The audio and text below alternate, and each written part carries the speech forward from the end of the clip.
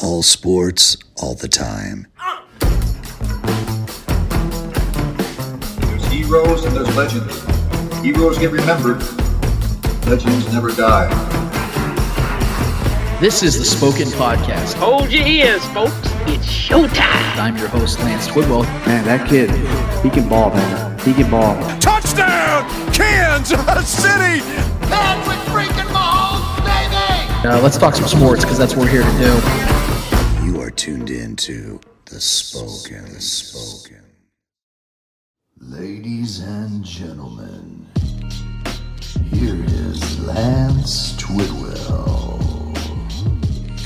This is the Spoken Podcast. I'm your host, Lance Twidwell, here inside the Starcade Media Studios with my guy, Trevor Twidwell. What's good? Episode 183, full swing, full motion. We are so happy to be here with you guys and for you to be here with us. Whether you are live streaming, podcasting, or YouTubing, we want to appreciate and say we appreciate you being with us here this week, because for the first time in what feels like forever, which is I think only about 7 months and some change, we are going to preview Chiefs football. We have a real game to break down, discuss, predict, and man, do we have some takes for you guys. And again, once again, thank you all so much for being here, a part of all this. If you've not already subscribed to our YouTube channel, we would love it if you went over there and subscribed to that immediately. If not, we will find you. We have all of your addresses. I'm just kidding. We don't have any of your addresses. Maybe some of you.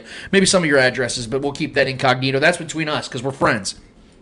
Our guy Eddie Ortiz, if you have not noticed yet, Mr. Yo, is not here today. Well, we're hoping he'll make an appearance later on today. He had some circumstances come up earlier today, some unforeseen circumstances. He's fine, I promise you guys. I know he was wanting to really gloat on his Bills prediction because not only did he have the Bills beating the Rams in the first game of the season this last Thursday, but he actually has the Bills winning the Super Bowl over the Rams. And I know Eddie wanted to do a little moonwalk on the show, but like I said, he's good, he's fine. He had some work stuff come up. Hopefully he will be able to join us later on today. If not, you guys will hear plenty about his gloating, I'm sure, on Facebook and maybe even Twitter. He might even get on Twitter this week. I don't know. I haven't seen Eddie on Twitter in forever, but maybe he'll go on there and do a little moonwalk and celebratory for what he predicted, because he's been right to this point, and I have not been right. Trevor, you also picked the Bills. First of all, Trev, how are we doing this week, man? We're doing good, man. Excited to talk about this game. We've had some real football to prepare for. I got a lot of bets on this game, so hopefully I can win some money this week as well. Well, let's get into what we already know has taken place. We know that the NFL, the 2022-23 NFL season is officially kicked off. We had what was supposed to be a very monumental game to start the season. The Bills and the Rams was supposed to be a game that many people are predicting to be a Super Bowl preview. Not myself personally. I know, Trevor, you feel a lot differently as well. But these are two of the best organizations in all of football. We know the Rams are defending Super Bowl champions. We know the Bills have been it's not even mistakenly been the Super Bowl darlings, if you will, this entire offseason. And we know that Josh Allen is the foreseeable MVP by most people's standards. We know that going into the season, he was a plus 750 for MVP. And after that win against the Rams this week, he dropped down all the way down to 300 points. Now he's a plus 450. So he is the odds-on favorite right now to win MVP. And I'm going to have some takes on that in just a second as well. But let's get down to the brass tacks of this game and this matchup, because I watched every single snap of this game. I was fiending for some real football. And again, this was a matchup many people were looking forward to, myself included. And I'm going to be honest with you. I'm going to say some things that might shock some people, because I know that out there in the social media stratosphere, I'm known as a Josh Allen and Buffalo Bills hater, which is not true whatsoever. I give people credit where credit is due, and that's actually what I'm going to do right now. The Bills and Josh Allen in particular were phenomenal in this game. Yep. Josh Allen looked as good as he has ever looked. He looked prepared. He looked sharp. He looked precise. You know that whole saying in mid-season form? That's what he looked like in this game. This is a big game. 21+ million people watched this game live, not including the stacked house. You had The Rock doing pregame stuff. You had the Little Mermaid doing stuff. You had all this stuff going on. There was 5 Rams fans there. Yeah, there was like at least 3.5 to 5 Rams fans. Yeah. A half was a Packed child. house. But yeah, there was a packed house, and Bills Mafia was there. The whole world was watching. All the pressure has been on the Bills because all the expectation is on the Bills. The Rams already got their nut. We know that Matt Stafford and those guys already got their ring. Yep. So you knew that, yes, they're probably still motivated, driven. Aaron Donald comes back, gets a large extension. Sean McVay decides to stay around and be the coach. This team should be a Super Bowl contender.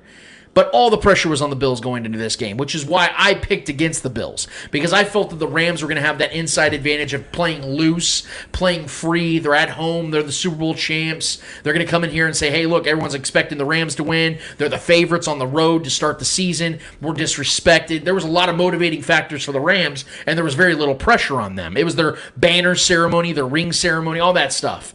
And the Rams went in there and the Bills went in there and just whooped the Rams' ass. Yep. Now, I'm going to give a lot of credit, like I said, to the Bills because the Bills came in there and did what they were supposed to do. Their defense looked sharp. Their secondary looked phenomenal, even though they had a bunch of rookies and unproven talents going out there and playing. Even their first-round pick, Elam, didn't even play most of the game. He was playing with the second and third guys. And then the way that the way the Bills didn't punt in this game is what was the most impressive to me. Yeah. The way that Josh Allen was able to get the ball out quick. You saw that he was not allowing Aaron Donald to dictate the pace of play. He wasn't letting him get in the backfield and get to Josh Allen. Now, Josh Allen was taking some hits, and I do have some concerns about that, and we can discuss that as we go about this. Game too. But I have to first and foremost start this off by saying that the Bills really silenced some critics in this game. Josh Allen went out there and looked as good as he has ever looked. He was quick, precise, efficient, completed 84% of his passes, threw for 297 yards, had 3 throwing touchdowns, 1 rushing touchdown, 56 rushing yards on 10 rushes, so it's 5.6 yards per rush. Yep. And he absolutely dribbled Scott, the defensive back for the Rams, off the ground like a damn basketball, which was very impressive to watch. He tried. And I know Josh Allen's going to show in the box score they had 2 interceptions. I will definitely not put that first one on him. Yeah. And this is what I always talk about when I say, because I tweeted it out as soon as it happened when I think it was Isaiah McKenzie that dropped the ball. Yep. I put out there, welcome to Patrick Mahomes' hell, Josh Allen, because that is literally what half of Patrick Mahomes' that's where half of Patrick Mahomes' interceptions came from last season, was tip drill, bad hands from his receivers, primarily Tyreek Hill, that led to those types of interceptions. And people can sit here and go, oh, well, the box score shows he threw 2 picks. Man, that first pick was definitely not on him. You could debate about the second one. It was a forced ball. I don't feel his receiver ran to the ball to go and get it, but it was a pretty forced ball, so I can put that one on Josh Allen. But if we're going to put one bad throw on Josh Allen, that means he had himself a great night, especially against a defense supposed to be as great as the Rams defense is. Jalen Ramsey, and I'm going to talk about him in a second. I don't want to get too far ahead of myself, but again, I want to reemphasize the fact that Josh Allen went in there and made an absolute statement and deserves to be an MVP candidate. The Bills deserve to be a Super Bowl candidate because they went out there and proved themselves and put out an absolute beatdown on the Rams. Now, where I will flip it though, because as great as the Bills looked, the Rams looked equally as bad. The Rams were terrible in this game in all facets. Outside of Cooper Kupp and Aaron Donald, I don't know if there was a single good player on the Rams field, on the Rams team this week. The O-line was atrocious, man. The O-line looked horrible. I mean, I know losing Andrew Whitworth is always going to be a problem, but it wasn't even just the left tackle that was bad. Their guard play was horrible. I mean, the Bills were just absolutely teeing off on Matt Stafford all night. Von Miller was having his way. Von Miller was dominating. And I've been somebody that's been critical in that Von Miller situation because I felt they overpaid him and he's an older player. And I'm going to contextualize Von Miller's efforts in this game because, of course, it's week 1. Yeah. He's going back out to L.A. where he won a title. There's a lot of juice flowing for Von Miller. I don't think we're ever going to see Von Miller that good again this season. He was that good this game, and that's all that really mattered in this context. But the Rams, I mean, they look like a team that hadn't even practiced together. Matt Stafford was offline on all of his throws. His timing was off. You could tell that arm, there's something not right about his arm. I'm not saying it's going to be like this all season because I expect Matt Stafford to get back in his stride. And I expect the Rams to get back in stride and be a Super Bowl contender this season. I think they're just too great. Sean McVay is too great of a head coach. To me, he's the second best coach in the NFL right now. It's still a stacked roster. They're going to be fine. But in this game, they just looked absolutely lethargic, unmotivated. Everything I expected them to be, they were the opposite of that. Now, again, I'm giving the Bills all the credit in the world. They won this game. I'm not going to sit here and say the Rams gave this game away. But the Rams sure as hell helped the Bills win this game. They looked unmotivated on defense. They were inefficient on defense. They didn't capitalize on certain instances when they got turnovers, when the defense gave Matt Stafford an opportunity, he'd turn the ball right back over. Horrific throws. The no-look pass to Cooper Kupp. Yeah. It's one of those that if it goes down, it's like that bad three-pointer. If it goes down, you're like, oh, shit, that was a bad choice, but it went down. It's a bank shot. It's that Nick Young shot. Yeah. If Cooper goes up there and snags that ball one-handed, we're like, oh, what a no-look. Holy shit. Yeah. It's the top play of ESPN's top plays. But he didn't get it. And it was a horrific throw. And it literally was tip drill right to the defender. All in all, man, I think this is a tale of two different teams right now that went in opposite directions. It was the perfect storm for the Bills because they played a really good game, but they got zero pushback from their opposition in the Rams. The Rams did not make that a game. I know the first half was close in score, but if you were actually watching the game, you knew who was the better team, and it was without question the Bills. So hats off to the Bills for what they did. They went out there and put an absolute ass beating on the defending Super Bowl champions, but the defending Super Bowl champions had no heart, no life, no juice, and for that, it's no shock to us that the Rams lost a 3-touchdown deficit in their opening series or the opening game of the season. It's going to be really shocking. That McVay's got a lot of work on his hands because if this offensive line doesn't get better, I don't know if Matt Stafford's going to survive the season. So congratulations to the Bills. You guys put it up an absolute beat down on the defending Super Bowl champions. You guys did what you guys sought out to do. Josh Allen looked amazing. I look to see how that's going to go throughout the season because if we know anything about this Bills team, they're very inconsistent as the season goes on. They'll have a big impressive victory and then go out there and struggle against a far inferior opponent. But at the end of the day, going into this next week, we got to give them their flowers. Yep. They earned this. The Rams didn't. What are your thoughts, Trevor? Yeah, I mean, like I saw it happening. Like I thought the Bills were going to win handedly. I didn't think it was going to be to that degree. The first half was pretty competitive, honestly. For everyone that was watching, like there was a couple turnovers per team. The Rams obviously still didn't look like themselves from the jump. Stafford just didn't look energetic. He didn't look, and he was getting beat up the whole time. There was just a tale of two different teams, man. Like one team had all the juice, all the momentum, was back for vengeance, and I think that's going to be the story of the Bills this year. I think they're going to go out there and try to do that every week. I think they're going to try to make a statement every week because they're fueled by that heart-wrenching loss to the Chiefs, and I get it. We've been a part of some Chiefs teams that were had heart-wrenching losses. Granted, like in 2018, you know what I mean. So losing to the Patriots and coming back that next year and having that vengeance on our heart. It's a motivating thing, and I see that in the eyes of Josh Allen, and that's a scary man right there. That guy, this is why I have them with the best record this season. This is, I'm bought into the hype of. I don't have them as my Super Bowl favorite, obviously, but I am bought into the hype of this train that is the Bills team this year. I think they're great. They're talented all from top to bottom. Very impressive performance against the world champs. But I will say that the Rams, as great as they are, they probably have the worst home field advantage, if there is any slight advantage at all. I mean, that any team visiting, you hear that crowd far more than you hear the home crowd. So that's rough. But I want to see more from Stafford. Stafford couldn't stay on his feet. He was getting hit left and right. Cooper Kupp is incredible. Still got his, but there's only so much you can do. They didn't really get Allen Robinson, which I was pretty surprised. I didn't really get Allen Robinson involved much at all. And he was dealing with the other, he wasn't. I don't know. I just didn't see much out of Allen Robinson. They didn't get him much targets. I think he was targeted like 3 times, had 1 catch for like 12 yards. Got to see more out of him. That was a very hyped addition to that roster this offseason, and didn't see much of him. And this is a big, arguably one of the biggest home openers for a season I've seen in a while is these two juggernauts. So, all around is a dominant performance from the Bills, man. Josh Allen looks great. Stephon Diggs was burning. Jalen Ramsey was. That was maybe the worst performance I think I've ever seen of him. He allowed a perfect passer rating when he was targeted. So that's inexcusable for the highest paid and arguably touted as the best corner in the league. You got to be better than that. So I know this team will get better as the season goes on, but I think this is going to be a much bumpier path for the Rams this year than it was last year. I mean, you losing Von Miller, an elite Hall of Fame edge rusher, Super Bowl MVP caliber edge rusher, and you're facing him in that week 1 opener as a tough dynamic. So not only do you lose your best pass rusher, you lose your best offensive lineman in the same offseason. That's a tough thing to overcome. As great as Stafford is, as great as these offensive weapons are, as great as Coach McVay is, that's something that's tough to overcome. Those are 2 very, very important key positions on a football team. So This is why I'm not too big on the Rams this year. I think they will make the playoffs, but I think they're an early exit waiting to happen. But it was an entertaining game most of it towards the end. But I do have a problem with Coach McDermott running Josh Allen. I don't know if those were the play calls. I think that a lot of that was Josh Allen's just that momentum in his heart just kind of going, and he was really wanting to make a statement. He was getting to a lot of guys' faces and stuff and really rattling people, and he was just wanting to run over people like late in the fourth when they're up double digits, and it's just like that is a stupid thing. No matter how big you are, we've seen Cam Newton take big injuries. We've seen guys like that. We've seen all the great running quarterbacks have taken injuries for unnecessary plays. So, yeah, I don't want to see that. If I'm a Bills fan, that's not really what I want to see. Granted, in the moment it's fun, but I don't think that's a very smart decision.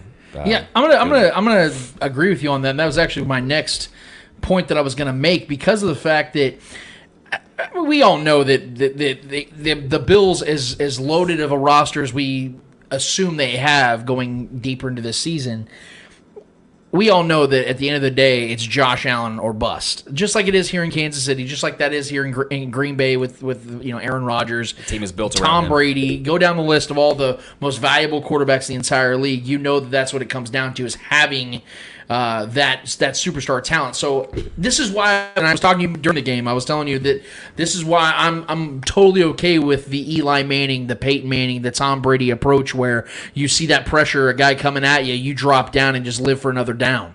I'm okay with that, because you know why? All three of those guys played over 18 seasons in their career, and there's a reason why. They stayed healthy. So as big and as strong and as athletically gifted as Josh Allen is, taking those types of unnecessary hits, especially in a game that was almost a foregone conclusion, they had the game pretty much wrapped up because the Rams could not do anything offensively whatsoever.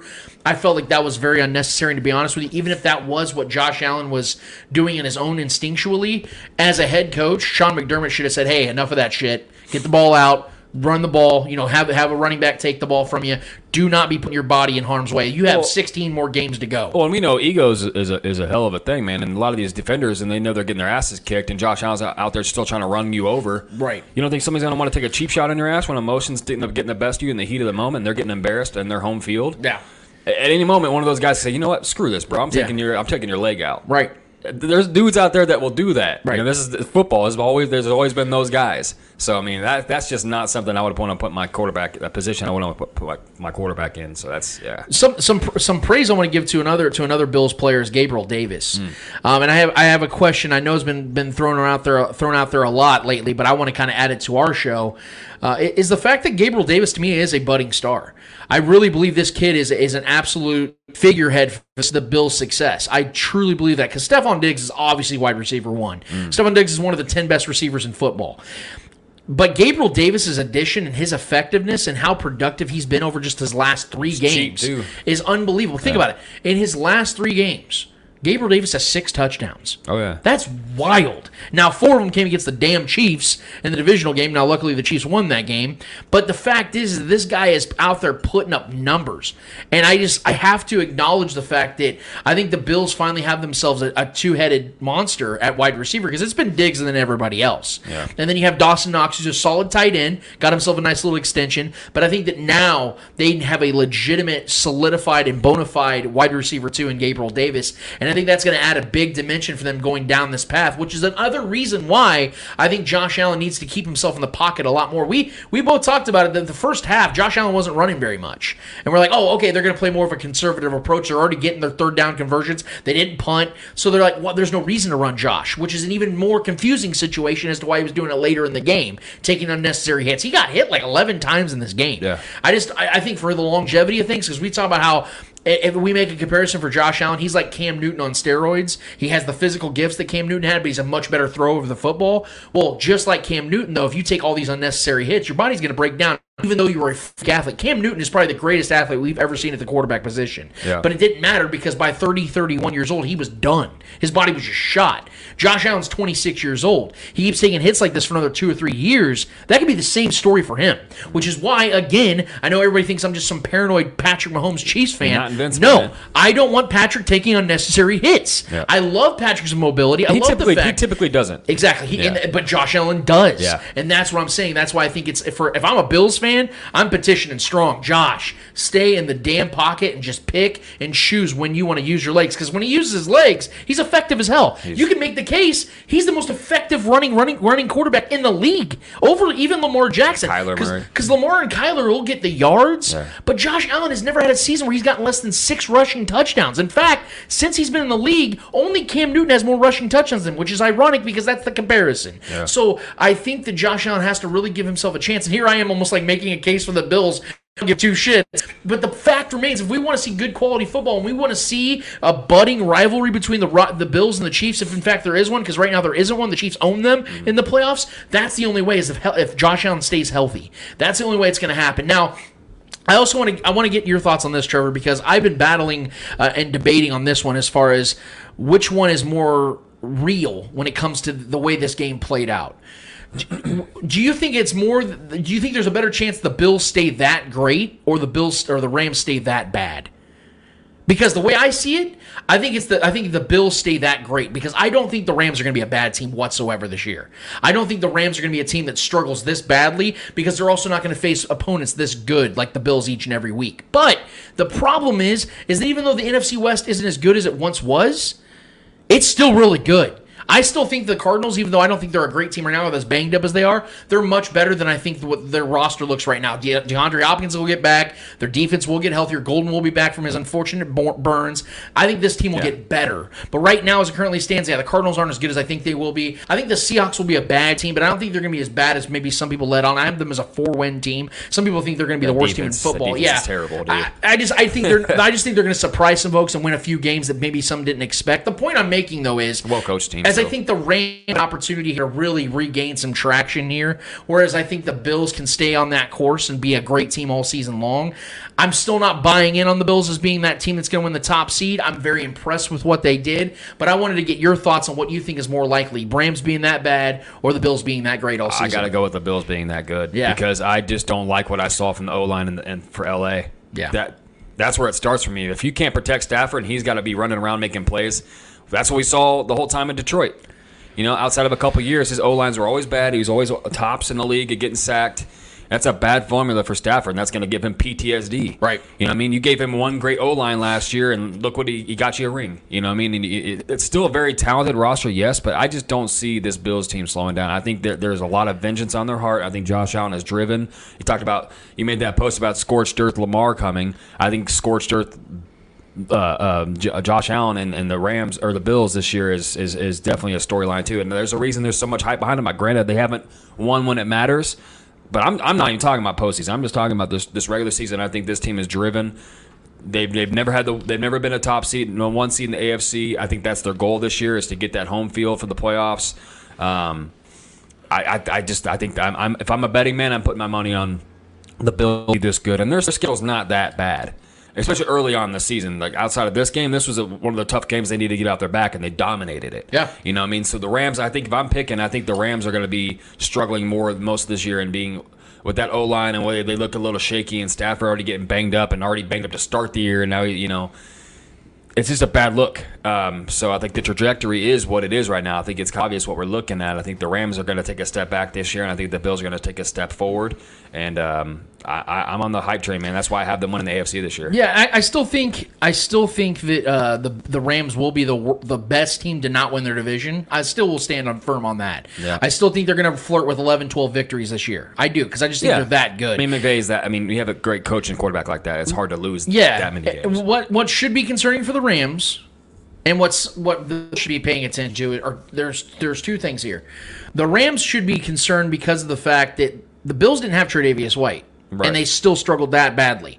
They had a bunch of rookie and unproven guys in their secondary, and Stafford could not dice them up. Like you said, Allen Robinson couldn't create separation. Mm-hmm. Him and Stafford weren't on the same page. I think that has a lot to do with the fact they didn't play a lot together in the offseason, OTAs, training camp, things of that nature. Well, the Bills' defensive coordinator is Leslie Frazier. Is absurd. That's what I'm saying. He's one of the best in the league. Yes. So that's what I'm saying. He knows how to get his guys in the right places, Absolutely. No matter who's out there. So yeah, and for the Bills, this is what I'm going to be paying attention to immediately, like next week against the Titans, because the Titans are a team that did not. Outside of Traylon Burks, the new receiver they got. Robert Woods coming back from ACL. Yeah, they really don't have anything in the passing game. And Tannehill, I think, he's on a steady decline here, even though he had a decent season last year.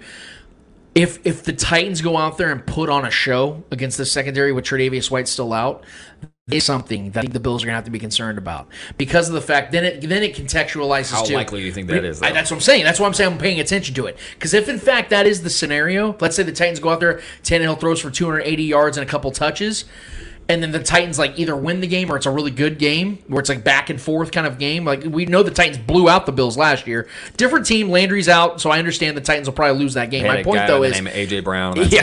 No shit. But if in fact that is the case, then you have to start asking yourself, was that really the Bills playing that well in week 1, or was it the Rams just having an abysmal game? Because, again, we can say both things exist and both things can be true, but then it starts to sway a little bit because when you have an inferior opponent, and we know something about the Bills, something they struggle with is inferior opponents. We saw multiple times last year losing to teams they had no business losing to. And that's the point I'm trying to make. Lost to the Colts by, 30 points. The loss to the Jags 9-6. It's something about this team that I am going to be paying attention to. If they take that next step and start beating the crap out of these bad teams or teams that I don't think are going to be playoff teams, then I'm going to start being a little more concerned about the Bills. Because those are games they have not won. And again, close games that are within one score, they're 13-16. And that's something I have to see the Bills overcome before I start giving them legitimate credit. Not even mentioning, like you said, the playoff success, going out there and beating Daddy and Patrick Mahomes and the Chiefs. That we can wait for that one. Yeah. What I'm talking about is the regular season right now. Are they going to go out there and do, when they win a big game like this, are they going to string together more victories afterward? Yeah, I mean, football, man, it's a week-to-week game. So if the Rams go out there and dominate their next opponent, I'm not going to say, oh, they're back. You know what I mean? So I can't let my emotions be attached to each week-by-week process. I think if the Rams go out there and dominate, I think that's a good bounce back win. I think they play who's their next game? I think it's Atlanta. Who? You talking about I think the Rams? Oh yeah. They're going to probably go out there and just absolutely deep-pants the Falcons, which is is fine. But I'm not going to say they're back. Just like I'm not going to say the Bills are. That was just an overinflated, confident win against the Rams. I think they're still going to be a great team this season. I don't think the Titans are going to go out there and put it on the Bills. I think the Bills are just going to deep-pants them as well. How I feel about the Titans this year. I think this is a massive step back for them this year. Well, we're on the same page. As much as I respect Vrabel and Tannehill's been great for him, there's just lack of talent on that team to be competitive this year. Underachieved last year, all being honest. But yeah, I see what you're saying. I got to get at least a 5-game sample size to kind of give myself a real opinion of what I think this team is. Yeah. Like I said, each week is a weekly game, right? Every game is a new season, pretty much, of how a lot of these players look at it. A new opponent, you have new strategies. And matchups make fights. We know that. Yeah. We've seen the Chiefs lose to bad teams before, too. We've seen the Chiefs, on their run to the Super Bowl, lose to the Titans and lose to teams that we shouldn't have lost to. You know what I mean? So, yeah, I mean, it is what it is, man. I think the Bills are great this year. I really do. And I know it's annoying because I tend not to want to jump on hype trains, especially when it's like all over the media. Everyone's picking them to win the Super Bowl. I'm not picking them to win the Super Bowl. I'm not that on top of them, but I have been on the hype train. I loved them last year. I love them even more this year because I think Josh Allen has continued to progress as a football player, not just a quarterback, but as a football player in his mind. Just from what I've seen from him, it's very impressive. And I love his attitude. You know me. I say what you want about him. I mean, he's a rival of ours in the AFC here, but I love watching him, man. I love good football, and Josh Allen's fun to watch. This team is fun to watch. I love Coach McDermott, so I think the Bills are great, man. I think they're going to continue to be great this season. You and I know slightly disagreed last night. We were up here just talking. I think right now Josh Allen's the second best quarterback in the league. I think outside of Patrick Mahomes, there is not a quarterback, and that includes Aaron Rodgers. I'm not mad if you argue if you think he is the best. I'm not. Well, I am because I have reasons to believe that Patrick Mahomes is still significantly better than Josh Allen. Most people know that Patrick Mahomes is the best, but I think right now the most dynamic player at the quarterback position is arguably Josh Allen. What he does and his ability that he does with his legs, the addition of all those things, it was similar to the Lamar Jackson his MVP year. If you think he was the best quarterback that season, I'm not going to be mad at you. That's fine. I still think Patrick Mahomes is the best, most skilled quarterback in this league for sure, and is by far the better leader because he's proven that more than any of these other guys his age in his age group. That's what makes him better because he's proven and he's won at the highest level and he's overcome all the odds. None of these other guys have. That's what makes Patrick Mahomes superior to all those guys. But as far as like overall talent and abilities, and Josh Allen is numbers everything's up there. I mean, he's. Well, according I'm to not Chris, gonna be mad if you think according he's to the Chris best. Collinsworth, he's Tom Brady and Peyton Yeah, Manning, that's- and that was in the first half when they had 10 fucking points. Right. So that was really cool of Chris Collinsworth to headbutt his zipper over there. But no, the thing about it with Josh Allen is I agree. I think that when it comes to dynamics, you can compare him to anybody. Yeah. Or you could say he's better than anybody. For me, the reason why it's not even it's a non-starter for me with Patrick and Josh Allen is the fact not only is it Pat when it matters most, because again it's so funny to me how that's the conversation for literally Patrick Mahomes, and then when it comes to everybody else, there's exceptions made. When it comes to what do they do when it matters most? Yeah. Well, every single time it's mattered most, Patrick's outperformed Josh Allen significantly. And the fuel to the fire is going to be if Josh Allen wins MVP this year. Oh God, yeah. You know that there's just gonna be just gasoline dumped on that bonfire. Oh, Josh Allen's the best in the league now. Exactly. You know what I mean? And this is why. Let me know when he wins a Super Bowl MVP. And this is why I have Patrick Mahomes winning MVP this year, is because there's foregone conclusion. Yeah. Like Clay Windler, our producer, and I were having a discussion a few days ago about this, about why I believe this Bills team is a lot like the 2019 Ravens, where you had all this hype of Lamar. Remember from Pro Football Talk, what's his name? Yeah, Mike Florio. Yeah. When Mike Florio was making that post about, sorry guys, but Lamar has surpassed Patrick Mahomes. That's what I'm saying. Remember and they that? had Yeah. the best record, Yep. and then they choked in the playoffs, and then Patrick Mahomes wins Super Bowl MVP, and the Chiefs win the Super Bowl. Yeah. And then we all sit back and go, man, what a clown take. Now, I believe Josh Allen is a better quarterback than Lamar Jackson. They're slaves of the moment. But I do believe, as crazy as it sounds right now after that dominant performance I'm giving them credit for against the Rams, Yeah. as great as they looked, I do believe, and Clay and I were talking about this, there could be a set in regression with the Bills moving forward. Think about it. Last season, if there was a time the Bills were going to be the 1 seed and the best team in the AFC, it would have been last season. Think about it. They started off 3-4. The Titans win the number one over. The Titans weren't even the third best team in the AFC, right? And then go out there and lose to the Jags. The freaking Bills have the easiest division in the AFC, maybe in football. It's trash. And they win 11-6. Yeah. They lose to the Patriots when Mac Jones throws 2 passes.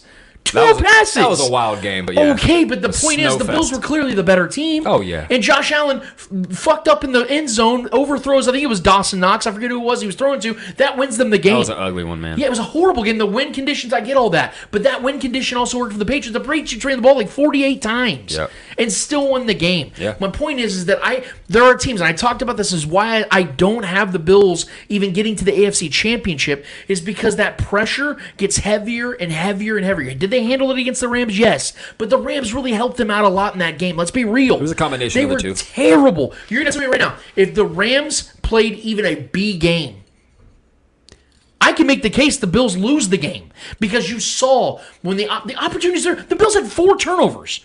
The Bills had 4 turnovers, and the Rams never capitalized. Yeah. Never. So if the Rams just capitalize a little bit, the momentum shifts. All of a sudden, Josh Allen has to really start playing like smart football the entire game. He played great like that in the first half. I would have to imagine the Rams could give them a run for their money. And who's to say what we're talking about? Who's to say what the outcomes? Yeah. The point I'm trying to make, though, is that there can be a steady regression for teams that never get to the precipice, that never eclipse, get that monkey off their back. All of a sudden, the pressure's too much, and they crumble under it. And what I love about the MVP race thing, or the idea of Josh Allen wins the MVP this year, he's going to be overglorified. As a lot of people are going to tout him as the best quarterback in the league. I love the idea that if Pat wins this year, it'll be because he did more with less. And the argument for why Pat isn't the best in the league is because he's always had so much around him. Right. You know what I'm saying? Right. So I love if Pat wins MVP this year and we go to the Super Bowl, whether we go to the Super Bowl or not, or win the Super Bowl or not, if he wins MVP this year because he did more with less, with the exit of Tyreek Hill and Josh Allen would win MVP because his team most likely had the best record, and they maybe have a run in the playoffs. Or the playoffs don't matter, but they have the best record in the AFC. They take the 1 seed this year. The team's success would be because of why Josh Allen. Obviously, his numbers are going to be great. His numbers are always great, but I just love that idea that Patrick Mahomes has always been talked about how he came into a great situation. He's had Kelce, he's had Travis Kelce, he's had all this around him from the jump. So if he wins MVP, it would be because he did more with less and he dominated the AFC and arguably the best division of football. I just love that dynamic, and that'll make Mahomes' story even that much better, and the reason why he's still the best in the league that much more dominant in my mind. We're about maybe less than 15 minutes away from having our guy Blake Sneeders join us. He's actually the host of Rooted MMA podcast. He does a ton of work for 810 Sports Radio WHB out here in Kansas City. He is a producer for a lot of their midday shows, weekend shows. He's actually a co-host and producer for a show that I've been frequenting on and helping out with him and Jack Johnson over there, Jackie J. It's called The Shift. They have that on Wednesday nights, and I've been absolutely loving that. He'll be on 10-15 minutes from now. But before we have our guy Blake Sneeders on, Trevor, I want to go down a list of a couple of these matchups this week. We haven't really done this a lot on our show, and I kind of want to add that and integrate that into our show moving forward, where we kind of maybe briefly discuss some of these matchups, these notable matchups. And man, week one has a bunch of them. I want to kind of go down the list real quick. So the Bengals and Steelers is a game I find very interesting. I think the Bengals should be the favorites in this one. Yeah. They're at home. I think they're the better overall team. They have obviously the better quarterback. But the Steelers do have some advantages here. One, Mike Tomlin is incredible when he's the underdog on the road. He's 19-6 against divisional foes in his career as the road underdog. So he'll have his team prepared. I believe that the Steelers have the better defense. I believe the Steelers have a comparable run game. Maybe not as good because obviously Joe Mixon's just an absolute freak. Najee's better though. Najee maybe as an individual is better, but I do think the Steelers or the Bengals might actually, as crazy as it sounds, have the better offensive line. Yeah. But skill positions, I think it's very comparable. I think that the Bengals have the edge. Oh, yeah. But the Steelers have a ton of really good, and if George Pickens pops, Yeah. if George Pickens pops, that sounds really good, by the way. It rolls off the tongue. It just rolls, dude. Teeth in the lips. Or that School of Rock. I think if he does his thing, the Steelers have one of the best stable of receivers in the entire league. Just who's throwing them the ball, though. I think this game's going to be a lot closer, man, than people think. I know that right now, as it currently stands, according to CBS on NFL, or NFL on CBS, the Bengals are 7-point favorites. Yeah. I think this is going to be closer than that. I think this is going to be a really, really hard-fought game. I do think the Bengals win. What are your thoughts, Trev? Yeah, this matchup. This is definitely one of the ones. There's so many good matchups this week, man. Yeah.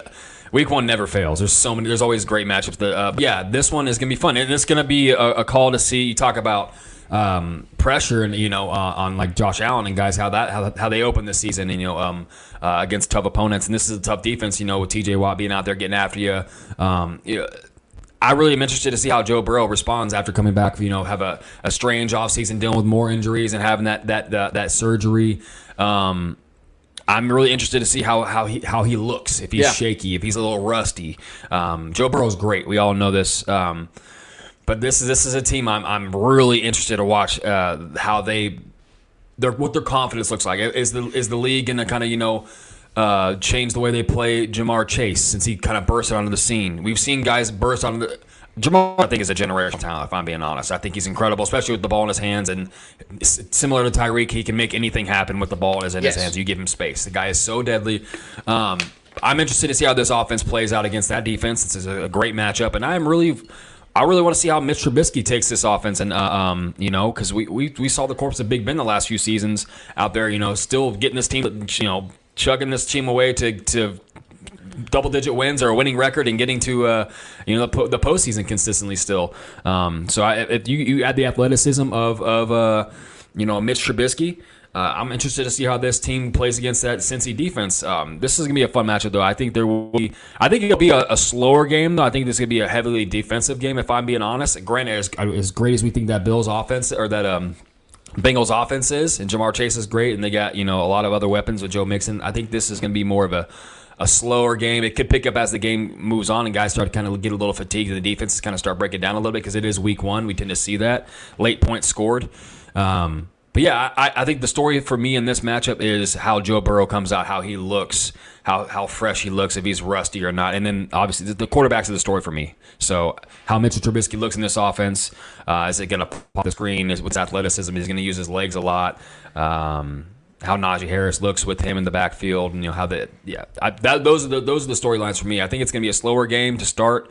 You could pick up towards the end, but I think the quarterbacks are the storyline for me in this matchup. Then we got, this might sound like a surprising mention, but I'm going to mention it because I think there's some cool storylines involved in this one. The Jaguars visiting the Commanders. So not only did Carson Wentz lose his last game and choke away the playoffs with the Colts last season to the Jaguars, and now he faces them the first time as the Commanders quarterback. He's facing his old head coach, Peterson, who did not get along with each other. Yeah. There was some serious turmoil back in Philly, even though they did have some success. And obviously, Doug wins a Super Bowl with Nick Foles, the backup. I'm going to be honest with you, I think the Jaguars are going to win this game. I think they're going to upset the Commanders. I think the Jaguars, although record-wise won't be as good, they'll be 6-11. I have them at 6-11. I think they'll be better than what the record indicates. I like the Jags this They'll year. get better as the season progresses, but I think this is like the perfect storm with all the off-field issues and distractions that the Washington Commanders have, with Chase Young not playing and re-aggravating his injury. I think this is a perfect recipe for Trevor to really get this thing going this season. I think Doug Peterson is a substantially better head coach than Urban Meyer. I think they win this game. I know the Commanders are 3-point favorites, but that's usually the common case and the common sale for home teams. I think the Jaguars cover it, though. I think they win by more than 3. Yeah. And the main reason being, it's not even about Trevor Lawrence and a lot of the additions of this offense. I like this Jags defense. Yes, I love this defensive line. They got my defensive rookie in the year on that defensive line. I love this defense. I really do. I think there's a defense going to have a massive chip on their shoulder because of what they went through last year. Obviously, the offense as well, and Trevor Lawrence wants to go out there and prove himself. And, kind of for his actual feet underneath him with an actual coach in this league. But I love this defense. I think this is a defense that just kind of pins their ears back and just goes and just gets after the quarterbacks. Yep. I think this defense is going to collect a lot. They're going to be a pretty bad team still this year, but I think they're going to be up in the tops of the league as sacks. I think this really aggressive with Josh Allen there on that defensive line as well. I can see them going and making Carson Wentz's life a living hell. I really can. I think kind of rooting for it, honestly. Yeah, I mean, listen, man, we know what Carson Wentz is at this point. He's a guy that makes poor decisions when he's under pressure. He's got a huge arm at times. He can make really, really accurate, tough throws at times too. But more times than not, he's going to screw you. And he shows that whether it's his personality or his actual play on the field.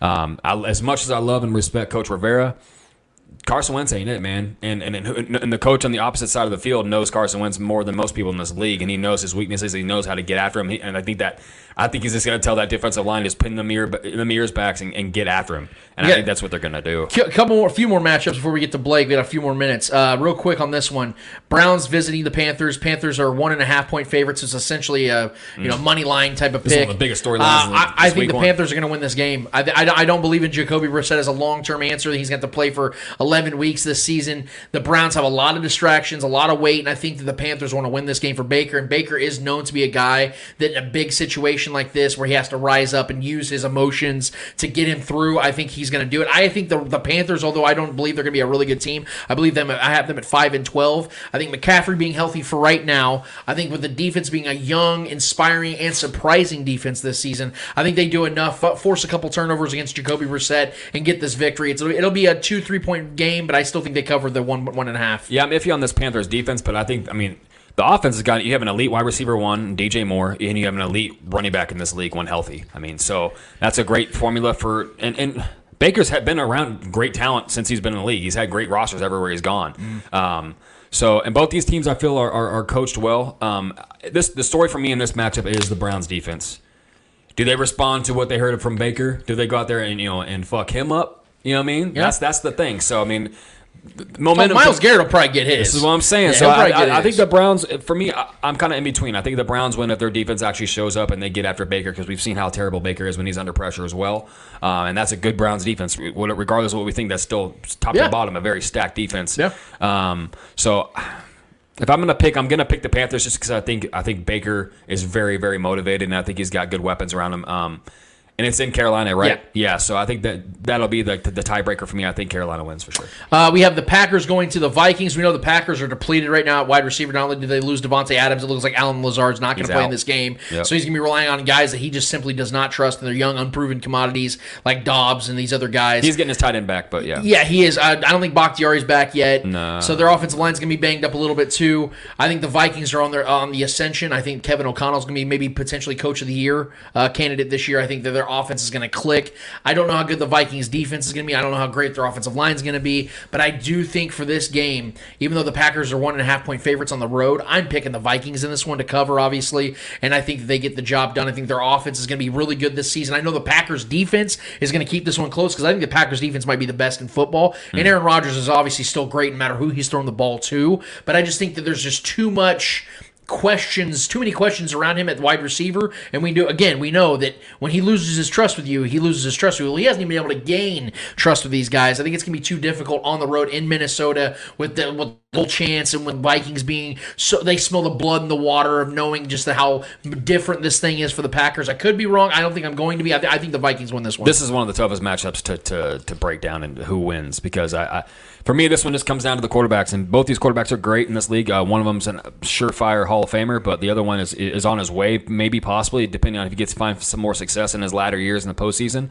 I like both these guys. I like both these teams. I love both these rosters. I think the Packers win, though. I think they win late with maybe like a field goal at the last minute to win the game, because I think it's going to be a tight battle. I think there's going to be a lot of points scored here, but I think the reason why is not because of the quarterbacks, though, necessarily. I think Green Bay's defense is arguably one of the best top 3 defenses in this league. I think this year, I think they're going to be. I think the Packers are going to play a little bit more of a different momentum than your traditional Aaron Rodgers. I think they're going to try to run a lot of dink and dunk and a lot of efficient football and lean on that defense. But I think the Vikings offense, with arguably the best young receiver in the league in Justin Jefferson, and Dalvin Cook obviously being who he is, that's a tough matchup for any defense. But I think the Packers will do just enough, and Aaron Rodgers will lead them down to a late game victory.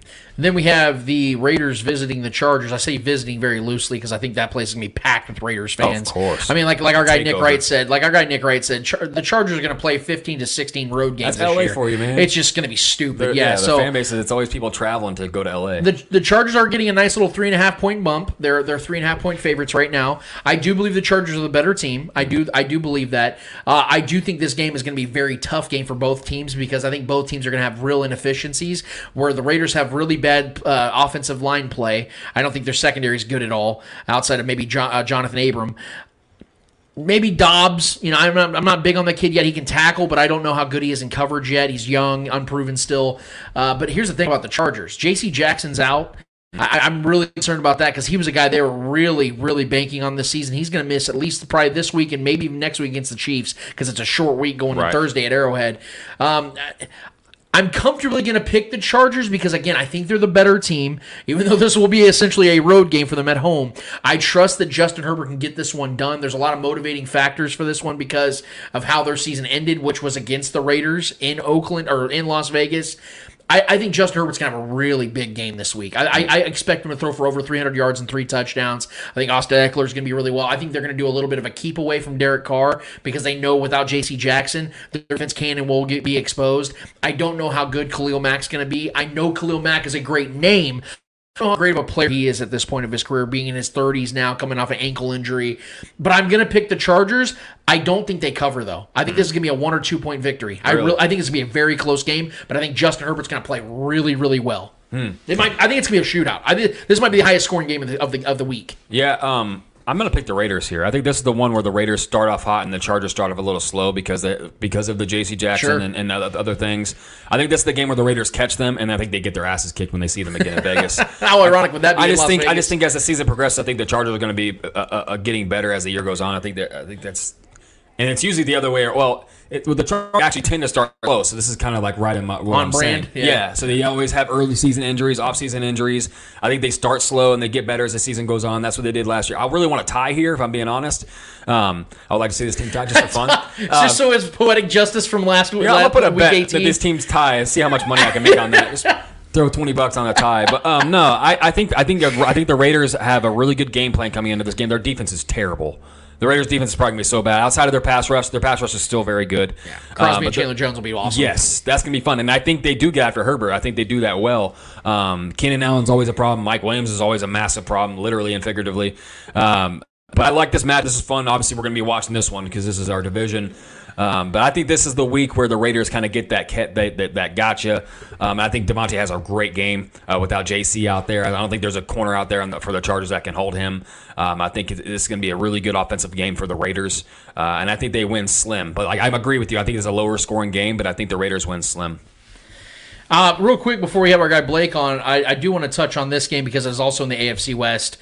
The Broncos are going to Seattle, and it's right off the cuff. Russell Wilson's going right back to where he started his career last 10 seasons playing with the Seahawks. I know this is going to be a very emotional game. I want to believe that the Seahawks can conjure up something and beat Russell in this game because I think that would be a better story.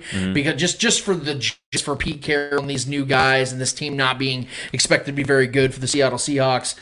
But I don't really see it. I tried to figure out a way outside of unless Russ just lets the crowd get to him and just finds a way to throw a couple picks. He's an emotional guy. He is, and I will give that some credence. I will say that I do believe that is a factor. I just think the Broncos are although I'm not a big Broncos believer this year, I think they're an 8-win team. I still think they're just significantly better. They have clearly the quarterback advantage. They have clearly the running back advantage. They have clearly the defensive advantage, and especially in the secondary. I just think that Russ is going to go out there and put on a decent show. I think he's going to throw probably 250 to 275 yards, a couple touchdowns. I don't think this is going to be like a 38-7 kind of victory, but I do expect the Seahawks to win like 27-17, 26-19, kind of something like that, within like a score-ish, and some change.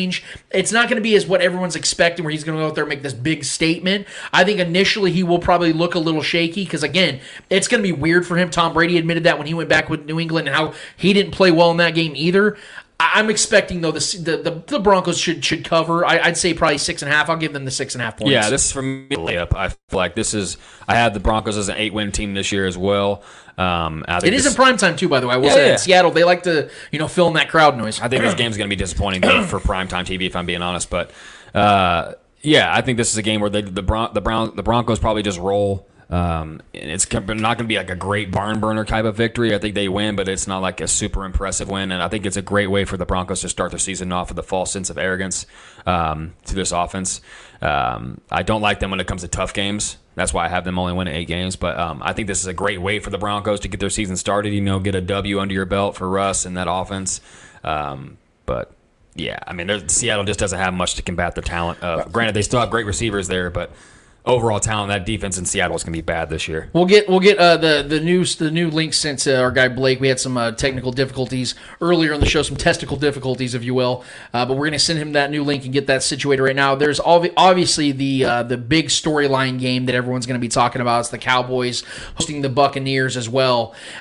Look, this is a game that I think that's going to show that both teams are just not what we expect them to be this season. I think that people are way too high on the Cowboys. I think people are way too high on the Buccaneers. I think both teams have significant inefficiencies at offensive line, especially with Tyron Smith being out. Obviously, the Buccaneers missing both their starting guards from last year. Ryan Jensen at center, Tristan Wirth banged up at right tackle. Yep. I think that both these teams are going to be. I think this is going to be a really ugly game. I'm not expecting this to be a high-scoring game whatsoever because the Cowboys, they're not only are they messing, their offensive line is going to be bad. I can't tell which offensive line is going to be worse in this game. And both defenses have incredible front sevens, at least notable names like Micah Parsons, Cowboys, and obviously the Buccaneers have Devin White and those other guys out there as well. I think this is going to be a low-scoring, ugly game. Tom Brady's going to struggle because you just know the upfront pressure is going to get there. I think Micah Parsons is going to absolutely tee off, maybe get himself a couple sacks in this game. But I think that what's going to change the trajectory of this game is which quarterback converts on third downs. And because of the fact that Dak Prescott can create with his feet, I think that's what's going to give the Cowboys the advantage in this one. So I'm going to pick the Cowboys in this game. I know that right now the Bucs are 2.5-point favorites. I'm actually picking the Buccaneers to win. I'm picking the Cowboys to win by 3, so they'll cover the plus 2.5. What do you think, Trevor? I mean, yeah, I think this is one of those games where they had a battle last year, right? Didn't they? They did. Yeah, so first game of the season. Bucs barely pulled that one out. I'm going to agree with you on this one. I think this is a game where the younger, more feisty team in my mind should win. Tom Brady's dealing with a lot of off-field stuff too. I don't know where his head's going to be at in this opener here, but yeah, I think this is a good chance for the Cowboys to kind of get their get the juices going and get this off their back and get that first dub. So yeah, I'm gonna agree with you. I think there's a lot of things missing right now, pieces wise, and a lot of things in flux for that offensive line in Tampa Bay. So yeah, I'm gonna agree with you. I think that's definitely a great opportunity for the Cowboys to go get a collected W there. So we got some great matchups this week. I mean, I didn't even mention the fact that the Patriots and Dolphins game. That's another one I think that's going to be very notable this week because of the fact that although I'm not big on the Patriots, they always seem to play the Dolphins really well. Having said that, this one is in Miami, and I believe the last 8 times the Patriots have gone down there, they're 2-6. So the Dolphins do really well against the Patriots, even back in the days of Tom Brady playing well against them down there. So this is an interesting one because the Dolphins are 3.5-point favorites in this one. It's a noon game. The Patriots are an absolute mess in my eyes. I know people always try to gloss over and just give Bill Belichick the benefit of the doubt. He's done nothing with before or after Tom Brady to this point of his coaching career. And I think that with the whole offensive coordinator mishap, not understanding who's going to be this offensive coordinator, we don't really know what's going on within that locker room. Mac Jones, I don't believe is going to be a good quarterback. I think this guy's a bottom 7 starter in this league. They don't have enough skill around him on the offensive side to really make up for his inefficiencies. I don't know how good the Patriots defense is going to be. I'm actually a believer in this Dolphins team. I think the Dolphins are going to win this game, and I think they actually win this game handily. I don't think the Patriots are a very good team at all, and I think they're a 6-win team. So I'm going to take the Dolphins pretty comfortably by double digits. Yeah, I'm gonna. This one's kind of tough because I think the Patriots are one of those teams that can kind of win some games you don't expect them to, and they're going to this year. But you know what? I'm going to agree with you. I think there's the with the new coach. This new offense and this very, very fast-paced offense is probably going to be too much for the defense of the Patriots. But I'm going to agree with you. I think Tua goes out there and has an efficient game, gets it done with this super accuracy, he has. So I think Tyreek goes out there and has a couple good, really big plays. And I think they go ahead and get that dub. So I'm with you on that, man. Hell yeah. Well, we are very privileged and honored. Yeah, there we go. I can hear it now. We have the privilege and honor of having a guy that I respect greatly. He's a really good friend of mine. He's been really good to me. He's been very gracious. He's been having me on his new show, which, by the way, congratulations. The Shift on 810. I believe it's on Wednesday nights with Jack Johnson, Jackie J, who hosts it with our guy. He also does a lot of other things. He's a host of a Rooted MMA podcast. He does all types of production work for 810 WHB. I'm really proud of this guy and seeing where he's taken his career. He's got tons of promise, and he's got tons of takes, both in the football, MMA, college, all sports landscapes. That's why we have him on the show, because he always gives us great content. Let's give it up for our guy, Blake Sneeders! What up, man? That might be the greatest intro I have ever received. And Mr. Lance Twidwell, I appreciate you. Trev, my good guy. What up, man? Come on, buddy. How we been, man? We're good. We're good now. We got you on the show. I told you a week ago that I wanted you on here because of the fact that we got a big MMA card coming up, UFC 279. It was a lot bigger than we anticipated, It was a lot bigger a week ago, or at least a couple days ago. Now we've had some influx and some change that we're going to talk about. And I know you're as heated as I am about one particular individual doing something that I can't believe actually happened. But I actually want to start in the NFL. I want to get your. We expanded ad nauseum about what we thought about that Rams-Bills game, where the Bills went in there and just absolutely beat down the Rams. And all the pressure, all the expectation was on the Bills. We knew that they were the team that everyone's just assuming is going to get to the Super Bowl and win the Super Bowl. Josh Allen is the prohibitive favorite for MVP. They went in there and handled the pressure, and I got to give them all the credit in the world for what they did. The Bills went in there and took care of business. Having said that, I felt that the Rams did the complete opposite. They had no fight, they had no motivation, they had no drive, and they had no juice, and they literally handed that victory to the Bills. I felt like that was one of the easiest victories the Bills have had in quite some time. What were your overall takeaways from this game? Do you anticipate this is how the Bills are going to continue to play down the road, and do you anticipate the Rams are going to play like this or something close to this down the road? So one of my biggest takeaways is the first half is what I was watching, and I understand it's the first game of the season. Guys are still kind of trying to get into the live game scenario, get into their groove. But the first half to me was very telling. The Bills came out, and they weren't quite as sharp as I think a lot of people thought they were going to be off the jump. Now, that's not speaking for the whole game. And I have two different sides to this game, but Josh Allen, to me, looked pretty shaky in the first half. He wasn't really in communication with his receivers. Now, granted, one of those interceptions that he did throw in the first half technically is on Ian McKenzie.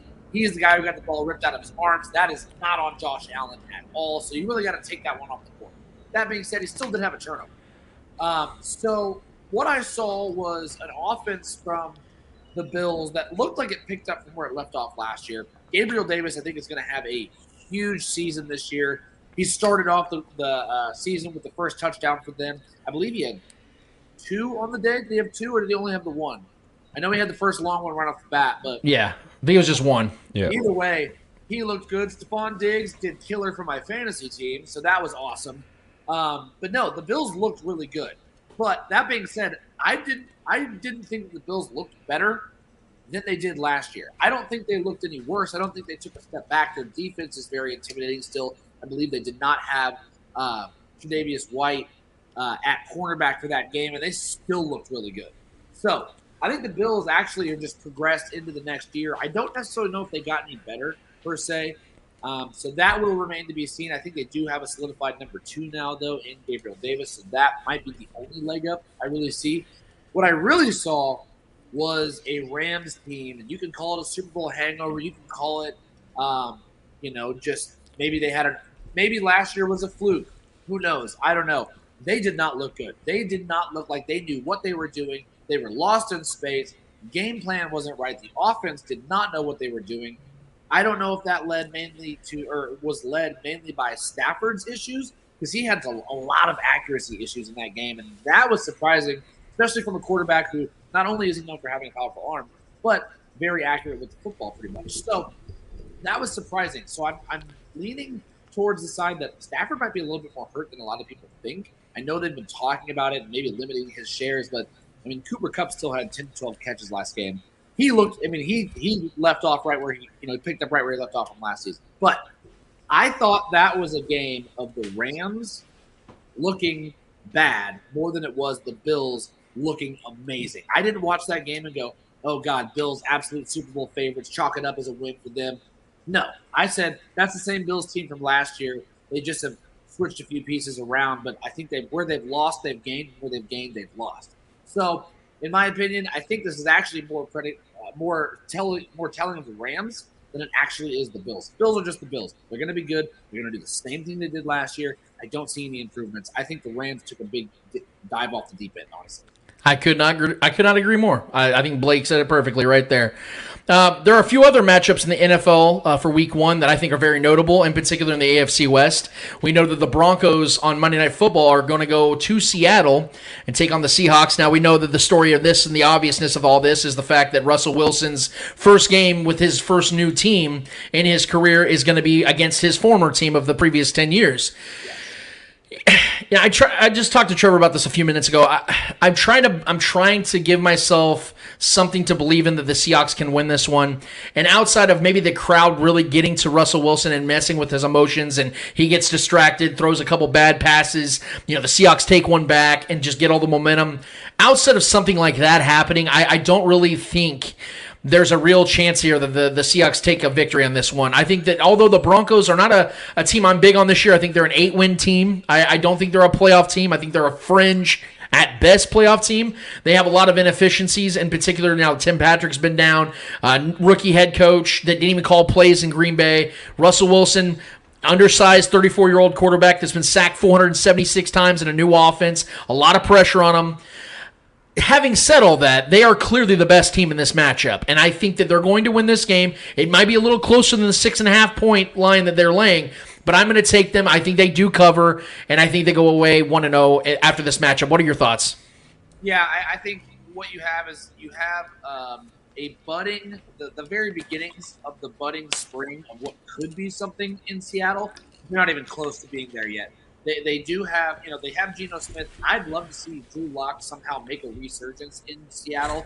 I don't know if that's ever going to happen, but he's got a good person to learn under from Geno Smith. He didn't really have that in Denver at all. He kind of just was thrown into the mix and he got it going. But as far as what the weapons that the Seahawks have, they do have quite a few. They still got DK Metcalf. He's still a beast out there at the XY receiver. They still have Tyler Lockett. They got Noah Fant, who's a former Bronco as well. They got Drew Lock. I know he's a backup quarterback right now. But and then they got Rashad Penny as well as Walker from Michigan State Jr., Walker the third. So they have weapons. They're just they're just not necessarily. DK and Tyler are obviously proven. Noah Fant showed he can be a pretty good tight end in the league. I don't know if I'd say top tier, but so far he looks like he'd be a very good, at least a starting, a bottom tier starting one tight end. They just don't have the defense. There's nothing that I see on Seattle's defense that tells me, hey, you're going to be able to stop Melvin Gordon, Javonte Williams, Russell Wilson, Cortland Sutton, or any of these guys, Jerry Jeudy. They just have too much weapons on the Denver offense.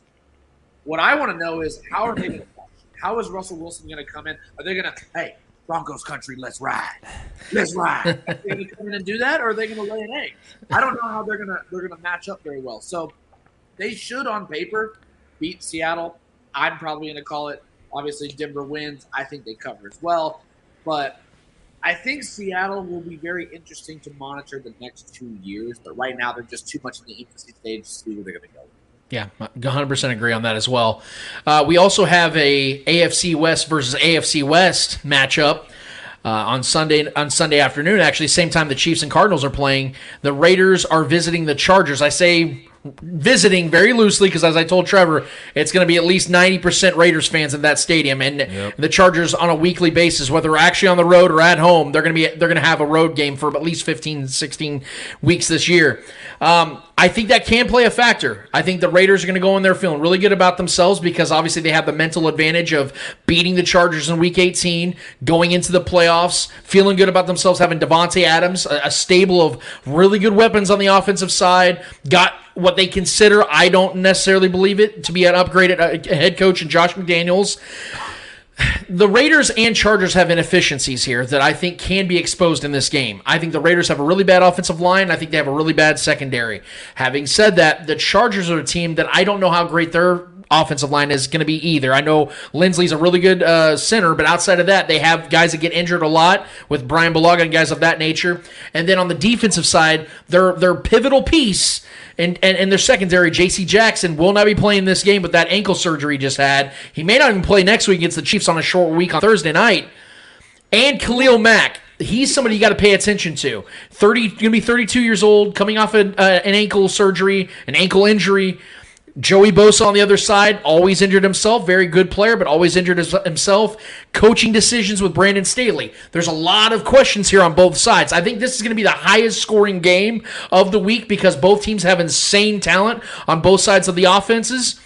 I will pick the Chargers in this one. They're a 3.5-point favorite in this. I think Justin Herbert's going to be the deciding factor here because I think he's going to outplay Derek Carr. I think he's going to have over 300 yards and 3 touchdowns. But I do think this is going to be a high-scoring game. This is going to be maybe the funnest game of the weekend. And I do think the Chargers pull this one out. Trevor picked the Raiders. What side do you stand? So this one I'm very split on because depending on what – okay, so my key to this game is actually going to come down to Hunter Renfrow. The reason it's going to come down to Hunter Renfrow is because, one, J.C. Jackson is out, which means Asante Samuel is probably going to have to cover Devontae Adams. Okay, cool. The backups to Los Angeles' cornerbacks are Michael Davis, Alohi Gillum, Chris Rumph. I mean, guys that are – I'm sorry, not Chris Rumph. What language are you speaking? Sounds delicious. Bryce Callahan over here, former K-State guy, as I'm watching K-State beat the shit out of my Tigers right now. How's that going? Not good. I think it's 24. It's 24-3, 17-3. It's bad. It's not good right now. Oh, that's the real nail biter there, huh? I'm not mad. Barn burner. No, I think so. Derwin James is usually the guy that's going to come down and probably play the most on Darren Waller. Okay, then you got J.C. Jackson who's not playing, so that means obviously Asante Samuel's going to have to cover Devontae Adams. I don't have a significant person to cover Renfrow. You can put Bryce Callahan in there, but I just don't think that. I think Renfrow is significantly better than what Bryce Callahan brings to the table. So if Derek Carr and Bryce, I want to see Renfrow put up Cooper Kupp numbers in this last game. I want 10 to 12 catches. I want close to 100 yards. Get him in the red zone. See if he can snag a touchdown or two. He's going to be the guy that's going to be moving the chains for the Raiders. So if Renfrow can pop off and have a huge game, I really do see Carr leading this Raiders team to beating them. Now, again, like you said, let's just take it at face value. If nobody gets hurt, if Bosa and Khalil Mack don't get hurt and they're fully 100% healthy, that is going to be the biggest matchup, the offensive line versus defensive line. Khalil Mack, Tony Bosa, that is a team that's fucking scary. Would not want to go against that at all. So, and that's even saying that against the Chiefs, obviously the Chiefs have a superior offensive line to anybody else in the AFC West, but even still, those two guys are scary. So it'll really depend on how the offensive line decides to handle them. Do they leave? Do they play more 2 tight end sets, leave a tight end, or leave 2 backs in, chip one of these guys off the edge, really help out one side or the other on the offensive line? They're going to have to do something. I don't see Josh Jacobs having a huge game either, so I really do think it's going to come down to what does Devontae do? Can Waller get off Derwin James and get open? Because he's more of a volume guy. He usually catches a lot more, and he's going to have to do that to get his numbers. But if Renfrow can pop off, I think he's going to be the guy that's moving the change and keeping the Raiders in the game. I do take the Chargers, but by such a slim margin, it's really a toss-up. Yeah, good call. Do you hear that, Trevor? I'm right. Yeah, Blake sided with me. I'm on your side too, Trevor. Hey, don't play both sides here, damn it. I was trying to call a tie, so. And obviously, we have the game of the week for us here in Kansas City. We know that the Chiefs are going to visit the Arizona Cardinals, a Cardinals team that ideally I think is better than what they're gonna show off this week. They're very banged up, to say the least. They don't have DeAndre Hopkins for the first month and a half.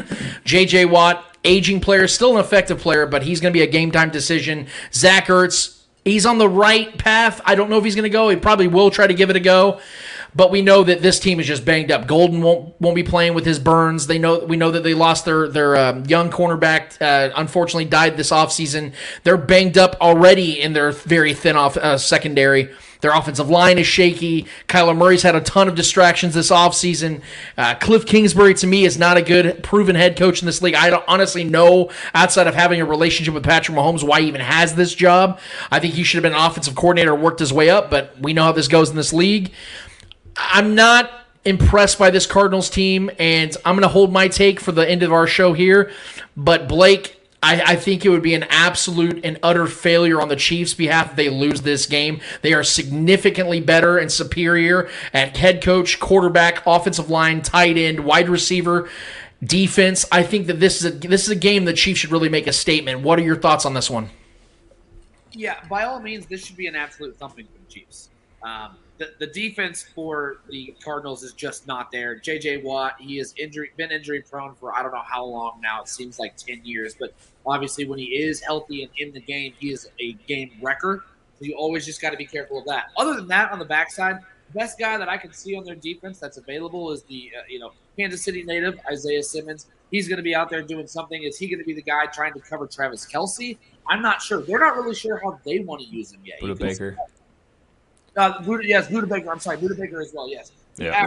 You know what? You're right. Budda Baker is the more superior defender there. My apologies. I was so caught up in getting to Ben Neiman that I overlooked Budda Baker. Ben Neiman is Cardinals defense right now, and that just is hilarious. You got guys like Ben Neiman in the league still on the Cardinals. You got guys like Dan Sorensen who got signed to New Orleans before the other New Orleans signing, friggin' Tyrann Mathieu. So. But this defense banged up. There's really I don't see anything here threatening at all for the Chiefs. They should be able to carve and cut and dice up everything they want to do on the offensive game through the passing game and really even through the running game. As far as the offensive side, Kyler Murray is always going to be a threat. James Conner, in my opinion, I had him last year on my fantasy team, but just watching him play, the guy still has it, man. The guy beat cancer in college. Came into the NFL, had a good year with Pittsburgh, got hurt. They kind of tossed him to the side because Pittsburgh didn't know what they were doing. Now he's made a resurgence in Arizona, and I think he's a absolute bona fide running back number 1 stud. He's my biggest threat. You do have an aging A.J. Green. You do have a Rondale Moore who is not playing. He's going to be out. D-Hop is suspended, so he's out. You did get Marquise Brown Hollywood Brown over from the Ravens. I don't know how much he's going to be threatening, especially unless they can get him a deep ball or something. I'm not really too worried. Zach Ertz, he's aging and always injured. So I think they should be able to beat up this offensive line and get after it. Yes, Frank Clark's going to be out, but I'd love to see what they can do at the end position for the Chiefs. So this should be a wash. I mean, if the Chiefs don't put up a minimum of 35 points, I think that this is really something the Chiefs need to look at and scratch their head with. All right, let's move over to the side that I know you've been really, really just chomping at the bit to get to. Because tonight, as we're recording this show, we have UFC 279. on the brink of taking place, and I Blake, you and I, Trevor and I, we're all humongous MMA, UFC fans, and this was the card I've been looking forward to so much since it was announced a couple months ago when we heard that my guy, Khamzat Chimaev, was going to be taking on the legend Nate Diaz, pretty much to put Nate Diaz to pasture. We knew that Chimaev was this next up-and-coming star, and he was going to be that guy that was going to really take the UFC to the next level. And as we get to the week of the fight, and they're doing the weigh-ins, we see that Chimaev not only misses the weight, but misses by about 7.5, 8 pounds. Before we get to that disaster, there's another fight that I want to get to because there's actually a couple catchweight matchups, bouts in this card that I want to get to. First and foremost, let me get your thoughts on Ling fighting. I think that's how you pronounce his last name, Li Jingliang. It's couple things. So it's Li Jingliang. Thank you. They're all right, hard. Lance. Good God. You gotta be on the name, dude. I swear, or else it's crazy. The other one, and I note that, please don't hate me. I just want to help you out. So the pronunciation is Khamzat Chimaev. Thank you. I'm too American over here, man. Hey, that's okay. I want to help you as a fellow brother, my man. You're here to restore my confidence. But let's start with Lee versus Daniel Rodriguez. I want to get your thoughts on this matchup. Who do you think wins? Okay. This whole card, I just need to set this up for anybody who hasn't been paying attention to this card. Originally, the UFC card was supposed to be Nate Diaz versus Khamzat Chimaev. It's supposed to be Tony Ferguson versus Li Jingliang, and then it was supposed to be Kevin Holland versus Daniel Rodriguez. What happened leading up to this entire scenario is that essentially there was a skirmish the day of the press conferences on Thursday. On Thursday, or was it? Might have been Friday. Was it Thursday or Friday? Yeah.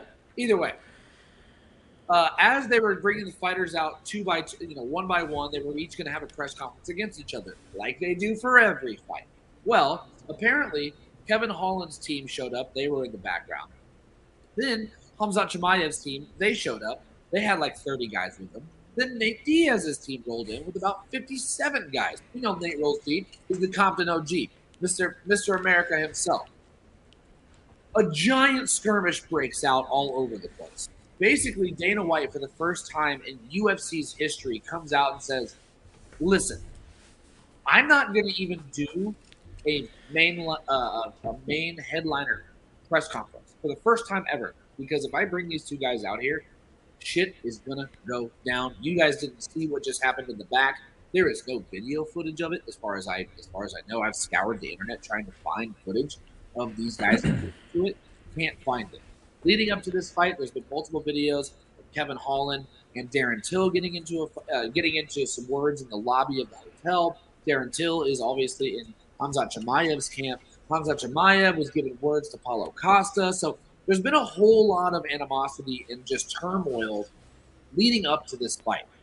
Now, a reason why this fight was so big is because this is potentially Nate Diaz's last fight in the UFC. It's the last on his contract. He's been begging for a fight for the whole time. Dana finally gives him a fight, and it's up-and-comer, absolute destroyer of men, Khamzat Chimaev. Okay, that's not the fight anybody wanted to see Nate Diaz have. Because in a lot of people's opinion, Khamzat Chimaev is too good for Nate, and he's younger by about 10 years. Nate's older. That's not the fight they wanted. It's not good stylistically. It's just not a good fight. They thought Nate's health could potentially be in danger. So, that all being said, at the last second, they go into the weigh-ins, right? Well, everybody does the weigh-ins. Everybody's doing it naturally. It's all good. Everybody's making weight. Well, then all of a sudden, we get word that the headliner fight, Diaz versus Chimaev, Diaz obviously makes weight because he's a fucking professional. That's what professionals do. They make weight. Your job is to make weight and then fight somebody. That's what you do. Okay? Then there's word that Chimaev misses weight. So what happens is you miss weight, you get 2 hours to lose the weight. Okay? You get an additional bonus 2 hours to try to make weight for the fight. If for some odd reason you don't make weight, it is up to the fighter who you are facing to either allow the fight to continue or to not. Chimaev doesn't just miss weight by 1 or 2 pounds. He misses by 7.5 pounds. Which, when you miss by so much weight, it makes no sense. It's almost like you weren't trying. Anyway, I digress. So basically, because he misses weight, it's now on the onus of Nate Diaz. Hey, does Nate Diaz still want to fight Chimaev? Well, he says, fuck no, I don't want to fight Chimaev. He missed weight. He's unprofessional. I didn't want to fight this guy in the first place. Anyway, you guys tried to throw me in the cage with him when I didn't want to fight him. Not that Nate Diaz was scared, but just because he was like, I never asked for this fight. I was trying to fight many other people you didn't give me, and then you threw me this guy. So what happens is they had multiple people kind of around the similar weights. They had Yi Jinliang, they had Daniel Rodriguez, they had Kevin Holland, they had Tony Ferguson. And they said, okay, instead of just calling off this fight and absolutely tanking the pay-per-view, what can we do? So they rescheduled all these fights. So instead of the original fights, now everybody else is fighting a different person. So now how it looks is obviously Nate Diaz versus Tony Ferguson for the headliner, Khamzat Chimaev versus Kevin Holland for the co-main, and then Yi Jinliang versus Daniel Rodriguez. In my opinion, this is a way better fight card, looking at it. I was very excited to see the Khamzat Chimaev-Nate Diaz fight, but this is a better fight card, and I actually like the Li Jinliang versus Daniel Rodriguez better than Li versus Tony, because both of these guys have huge striking power. Li Jinliang, very well-rounded Chinese fighter. Daniel Rodriguez, absolute beast, 16-2, very minimal losses, has a ton of power in his hands, but he's a very smart fighter. This is not going to be a ground fight. And honestly, just looking at this, I mean, that's the fight. If I was anybody, I'd put some money on for a certified knockout. Somebody's going down in this fight. And honestly, I don't know who I have now. And originally, when it was Tony versus Lee, I was like, well, Tony's got this in the bag last time he fought until he got his soul kicked out of the stratosphere by Michael Chandler to his face. He was looking like the best Tony we've seen in a couple of years. Well, now it's all switched up. So now Lee actually is fighting, I think, a more baseline opponent for him, somebody who's a lot more head-to-head. But what he does is they both bring the power. So in my opinion, that's a toss-up. I'm going to lean towards Daniel Rodriguez because he does have the better record. He doesn't have more wins, but he's only 3 wins shy. But I think that he's just a smarter fighter. I think Lee can get caught. But in my opinion, Daniel Rodriguez is the guy to go. But yeah, looked like there was some disappointment on your faces, boys. I agree with you. I'm sick of us agreeing. That's the problem here. I mean, I'm trying to get some conflict here. Maybe we'll get in the next matchup because the next one that I want to talk about is Khamzat Chimaev. Did I say it right? Chimaev. Damn it. I'm such a fan. I can't get this guy's name right. You're all good. Well, he is facing Kevin Holland, a guy I'm a big fan of as well. I think Kevin Holland is a extreme entertainer. He is an extremely skilled fighter as well. But Chimaev is a 580 favorite, a minus 580 favorite, which means he's going to win this fight. It's just a matter of how. And like you said, he's a destroyer of men. Do you see any scenario that Kevin Holland can win this fight? If he can, how? And how do you ultimately see this fight shaken down? Well, if I was a betting man, just throw $50 on Kevin Holland. You're gonna if the off chance if you have $50 to just throw it on Kevin Holland. Or if you had $100 to just throw away, well, just do it. Just on the off chance that he does win, because you're gonna make some bank in return. But I just don't see a scenario. I mean, Kevin Holland, very good striker, decent on the ground, nothing crazy, but he is crafty. And one thing that these two guys both do very well, they talk shit.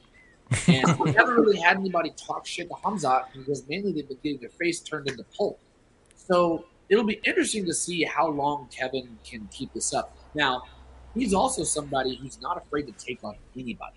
So he was obviously preparing this whole time for Daniel Rodriguez, somebody who's also a heavy-handed fighter. Khamzat's going to come in and wrestle you a lot more.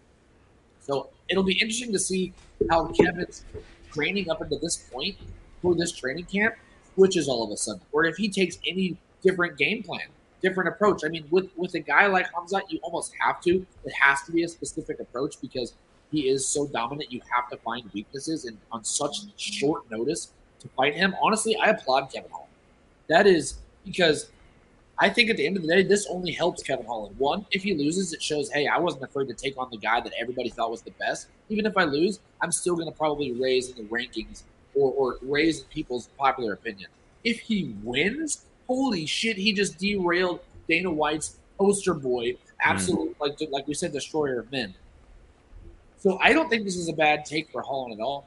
Don't see him winning. I think Chimaev comes in, and if he doesn't beat him in the first round, it won't go past the second. I don't believe he's too dominant. His grappling. I don't know what those Russians eat, but they have just been they rustle bears and they just eat cardboard for breakfast, and it makes them hard men. Eat nails and shit. So I do have my money. I mean, I've got the betting odds on Khamzat that if you just wanted to try to win a large amount and you had somebody to play with, I'd throw something on Holland in the off chance.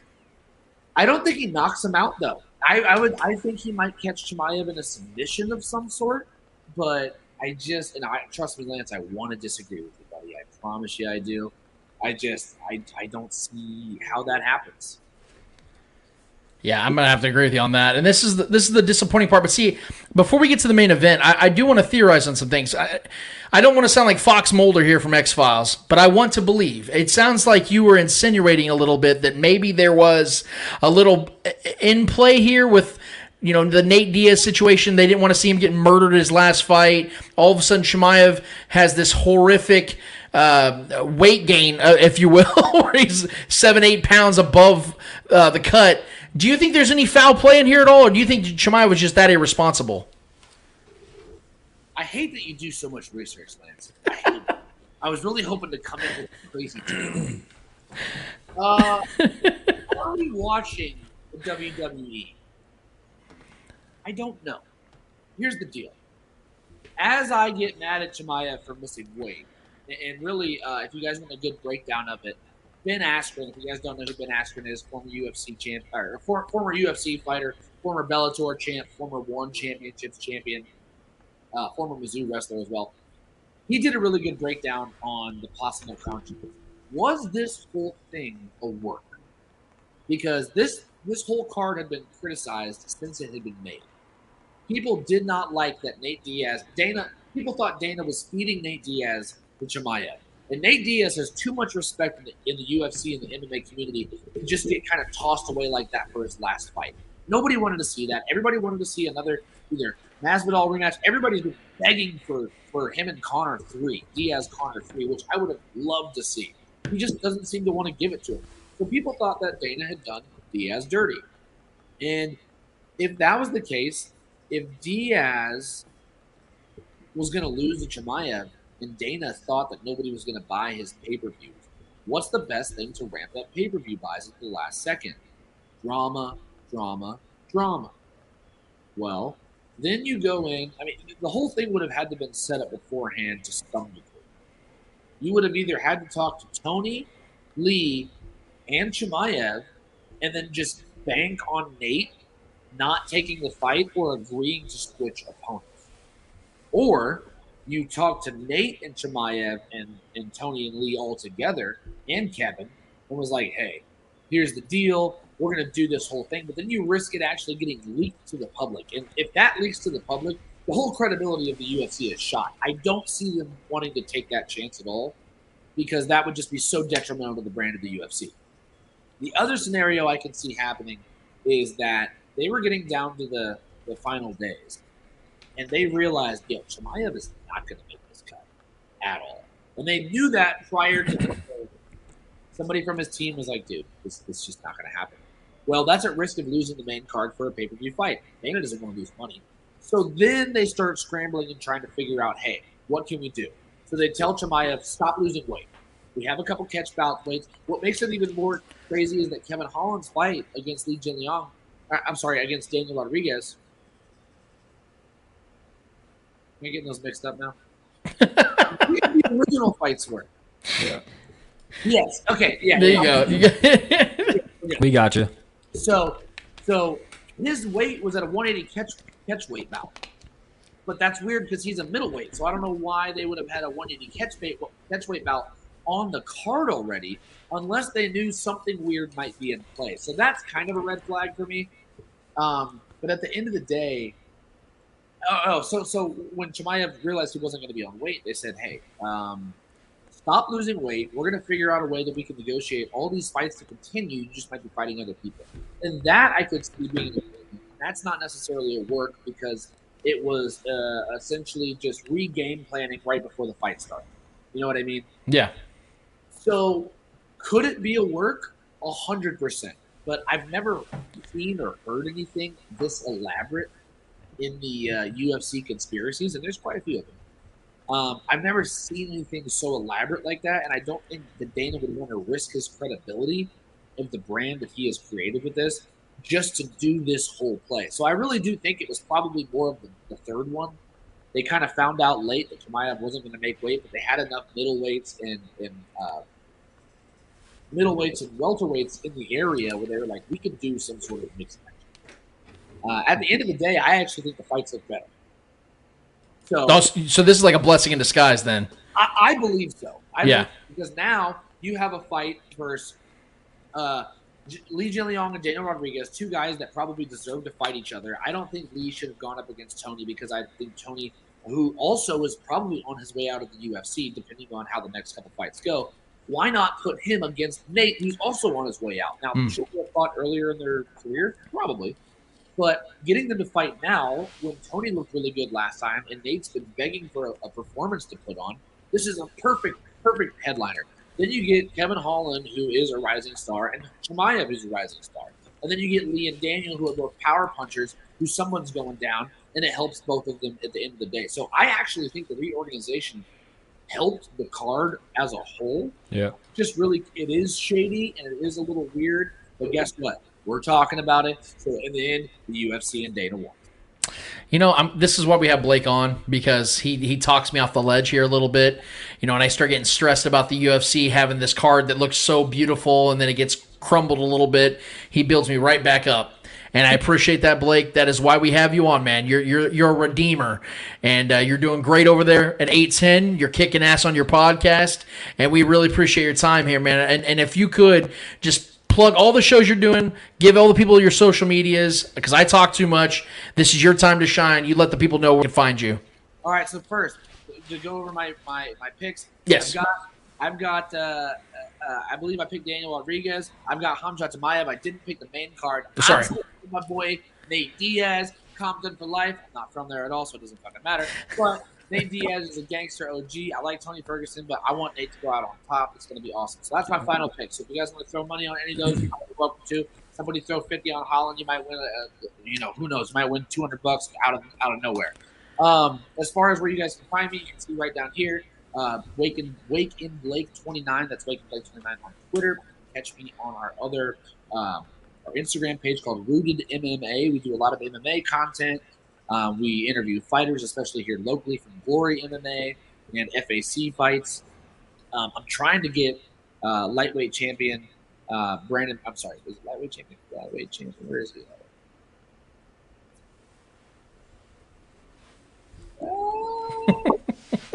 I'm trying to get flyweight champion or interim champion Brandon Moreno on the show here soon. Nice. He's trained here in Kansas City, so that would be huge. So look out for that. I'll keep you guys updated on that. But yeah, Wake and Blake 29 on Twitter. We're always talking. Me and Lance are usually going back and forth on something.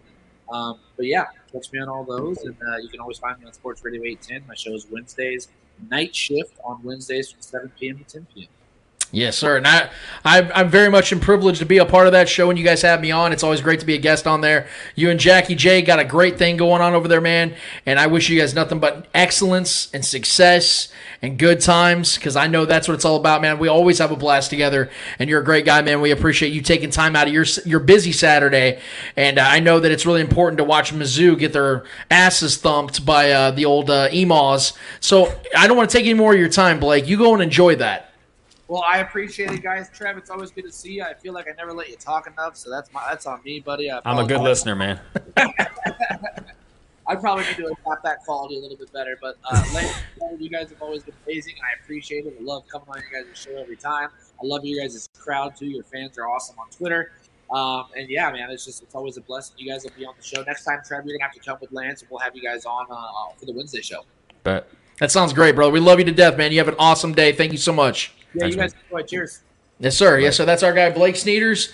Man, we always appreciate when he jumps on, because what I love about Blake is that he gives us a myriad of takes across the board, not just NFL. Go ahead and unmute that, I believe. Yeah.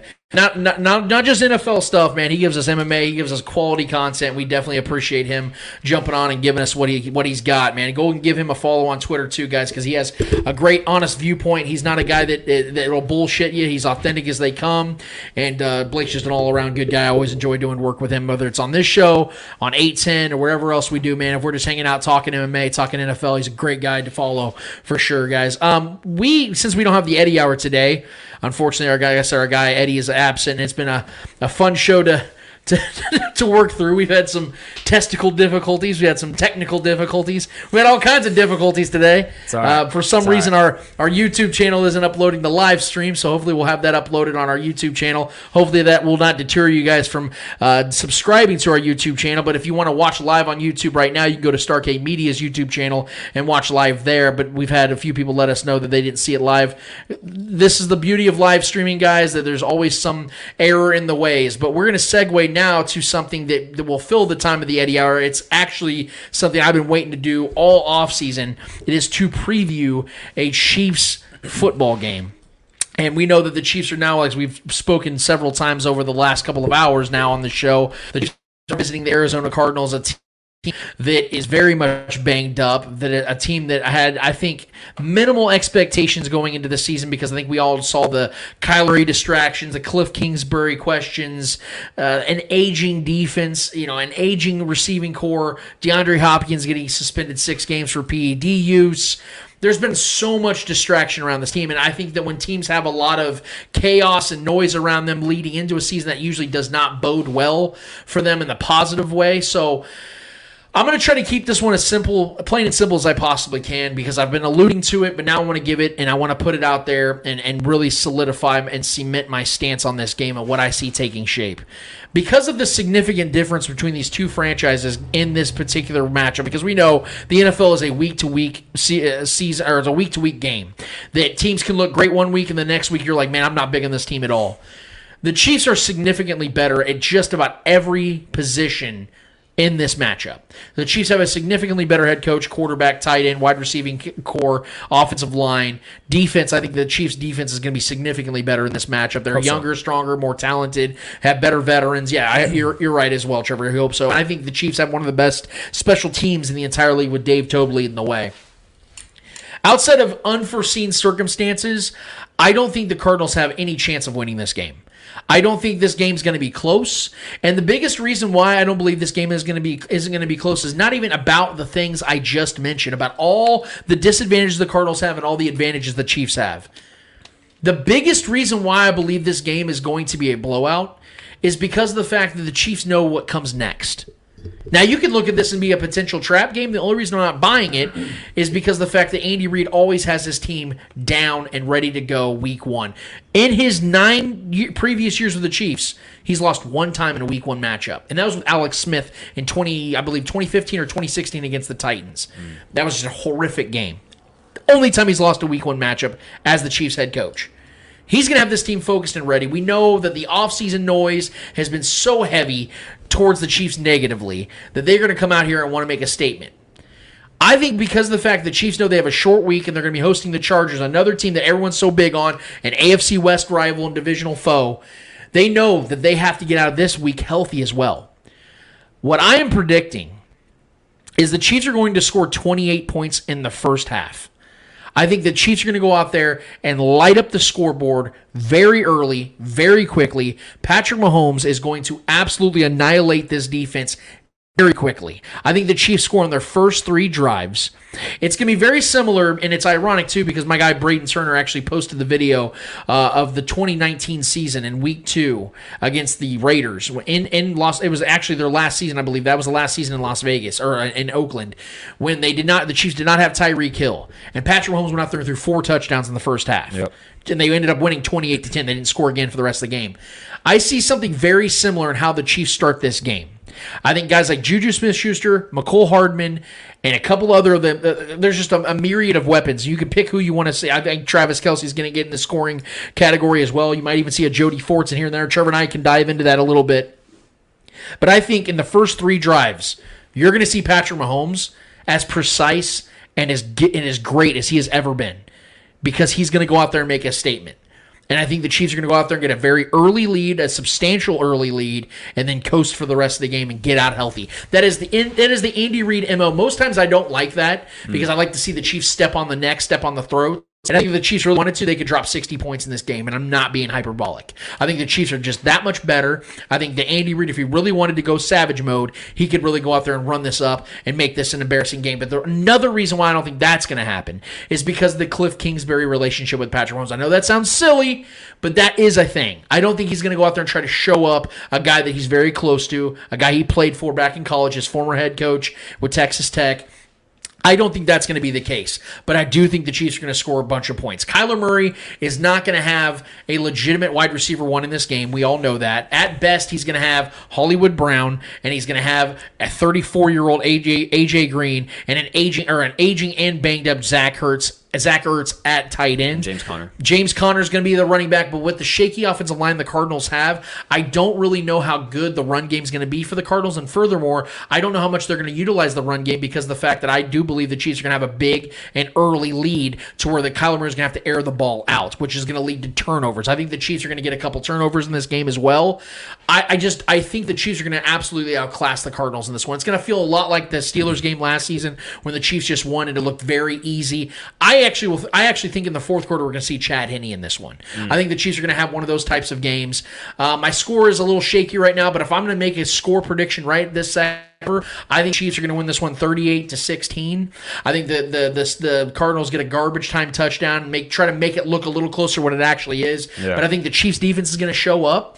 I think the Chiefs defense is going to surprise some people because, I'm going to be honest with you. You made that prediction about George Karlaftis leading the team in sacks. At first, I was not with that. I think that actually is going to happen. I think George Karlaftis is going to lead this team in sacks, and I think he's going to flirt with double digits. I think him and Chris Jones are going to be neck and neck because I'm expecting a really big year out of Chris Jones. Yep. I think this defensive line, this front seven is going to be better. Not great, but better than what they were last year. I think the secondary is going to be much better and much improved from last year because they're not going to have Daniel Sorensen out there to worry about getting absolutely cooked down the field. Speaking of cooked, I think Brian Cook's going to be a guy that gets a pick in this game. I think Brian Cook's going to make a big play in this game. I think the defense is going to play well. I think Karlaftis gets his first career sack in this game. I think there could be a strip sack in this game. But I think Patrick Mahomes is going to throw for 4 touchdowns in this game. And I think that he's going to go out there and make an absolute statement. And by the third and fourth quarter, you're doing a lot of handoffs. Clyde Edwards-Helaire, guys, Isaiah Pacheco is going to get some run, get some opportunity to get some groundwork. And I think the Chiefs are going to get out of this game and try to get out as healthy as possible and fight and get ready for a big fight against the Chargers on Thursday Night Football on Amazon Prime. I think the Chiefs are going to win this game by 20-plus points. I don't think this is going to be a game because I can't think of a reason why it will be a game, again, unless there's some unforeseen circumstances where the Chiefs just play horrific or the Chiefs have a myriad of injuries. Unless something like that happens, the Chiefs are going to absolutely cakewalk this game. They're going to absolutely beat the brakes off of the Cardinals. I'm expecting, I'd say, a 38-16. What do you think, Trev? Yeah, my main thing I'm looking forward to watching is the Chiefs defense. I think this is a great intro game into the season for the defense. They're playing a team that's kind of riddled with injuries right now. They're missing some star talent. So I think this is a great get your feet wet kind of game for this defense because I'm not sure what this defense is going to be yet. I'm really with all these young guys. I love our linebackers in this game. I think they're really going to get after Kyler Murray. And I'm really interested to see if Spags, divvies up any like corner blitzes or safety blitzes, with guys like Brian Cook. And I just want to see what McDuffie. I want to see McDuffie make a play because it's been a very quiet offseason. And preseason for McDuffie. We haven't heard much about him. We know we expect great things of him being, drafted where he was drafted. I want to see him make a play. That's like really, really what I'm looking forward to. More than anybody on this defense, I want to see McDuffie make a play. I want to see him have his, his coming of age, not coming of age, but like his introductory to this league. Him show him who he is. I would love to see him get like a pick or a pick six or something like that. Something big for him to really boost his confidence heading into this tough schedule we have this year. So I'm really focused on watching the defense, watching what Thornhill's leadership, if he takes that next step into this defense. Eric Reed out there doing what he does. I want to see some really good tackles and some playmaking. I want to see how they contain Kyler Murray and his ability to be mobile. This is a challenge as far as the quarterback goes because he's a very mobile guy. So this is a good challenge, but also this is a team that is kind of decimated right now. So this is also not too much of a challenge, I think. But really interested to see how this defense reacts and how they come out the gates. That's the main thing I'm looking for. I'm not worried about this offense. I think this offense was look incredible. Even in the preseason games, they looked very fluid, moving the ball around. A lot of guys getting touches. I'm excited to see Juju get his share because he didn't do much in the preseason. He wasn't on the field much. So I'm looking for Juju to do his thing, Kelsey to do his thing. I would like to see our running backs though get some run. I like you said, get a comfortable lead and let Clyde get his feet under him for the season. I want to see how our run blocking goes, but I think Pat does. I don't have a score in 38. I think we score right around 30. Okay. I don't think we're going to need to do that. I think this is going to be a pretty comfortable lead. I don't believe in this Arizona's offense, and the defense is even worse right now. I don't know if J.J. Watt's playing or not, but even if he does, he's really banged up. So I think this is a great introductory to the season, though, for the Chiefs. I think this is one of those wins where we can kind of try some things out because we'll have a comfortable lead. But much respect to the Cardinals and what they were last year, especially being one of the best teams in the league during the regular season. I believe going 7-0, they started the season off. So this is a team that does want to win. This is a team that's going to want to come out here and compete. They're not going to lay down. Kyler Murray's not just going to lay down, but he is a mistake-prone guy. So I do expect a couple turnovers from him and this team in general. As long as the Chiefs' offense plays a clean game, this should be a layup for this team. They're going to be outcoached. They're going to be outperformed as far as quarterback play. But I'm really, really interested to see Karlaftis, McDuffie, Brian Cook, and Eric Reed. These guys go out there and make some plays defensively. I really want this defense to get confident right out the gates, and that's a huge thing as far as momentum goes for this young squad. So that's what I'm looking forward to the most. I definitely expect the Chiefs to win comfortably, double-digit lead for sure. Yeah, man. I want to see a Jody Fortson touchdown. If I'm going to pick anything I want to see on offense, I want to see Jody Fortson get his touchdown, start this for other reasons. Obviously, I have some bets on that. But I want to see that just for him, though. Just for him coming back from what he did, what happened last year. He was having a hot start to this last year's season. If he can continue that, I think he's arguably becoming one of Patrick Mahomes' most trusted and reliable targets in this offense. We can talk about MVS, we can talk about McColl having the career or contract year and all these things. But if Jody becomes what we think Jody can be, a hybrid receiver / tight end, as tall as he is, as big as he is, as athletic as he is, man, I think that's going to be a deadly weapon. With Tyreek Hill still in the fold, Jody Fortson was on pace for 6 touchdowns last season. Yeah. So it's not crazy for me to think he can be a legitimate red zone. Blake Bell out of the way right now, that could be a legitimate red zone target. And more. as big as he is, as skilled as he is, I agree with you. And our guy Jason Dunn from Chief Concerns said the same thing, and I think he's 100% on the money with that one. Yeah. What I said about this matchup on Two Jims and a Mic with Linda Dorsey and T Nation Mahomes, what I also said on 810 this last week as well, and what I said on Starcade Media's show Arrowhead Ally, is the thing I'm going to say on this show about this matchup is that this is the perfect matchup for the Chiefs to go into this season with. Think about it. The Cardinals are a good but not great team, and they're definitely not a bad team. I don't think the Cardinals are a horrific team. When healthy, they're going to be a very good team. Yeah. And I think that this is the perfect get-right game for the Chiefs. And I don't think they have to get right, but they need to get their feet under. Yeah, they need to get their feet going a little bit.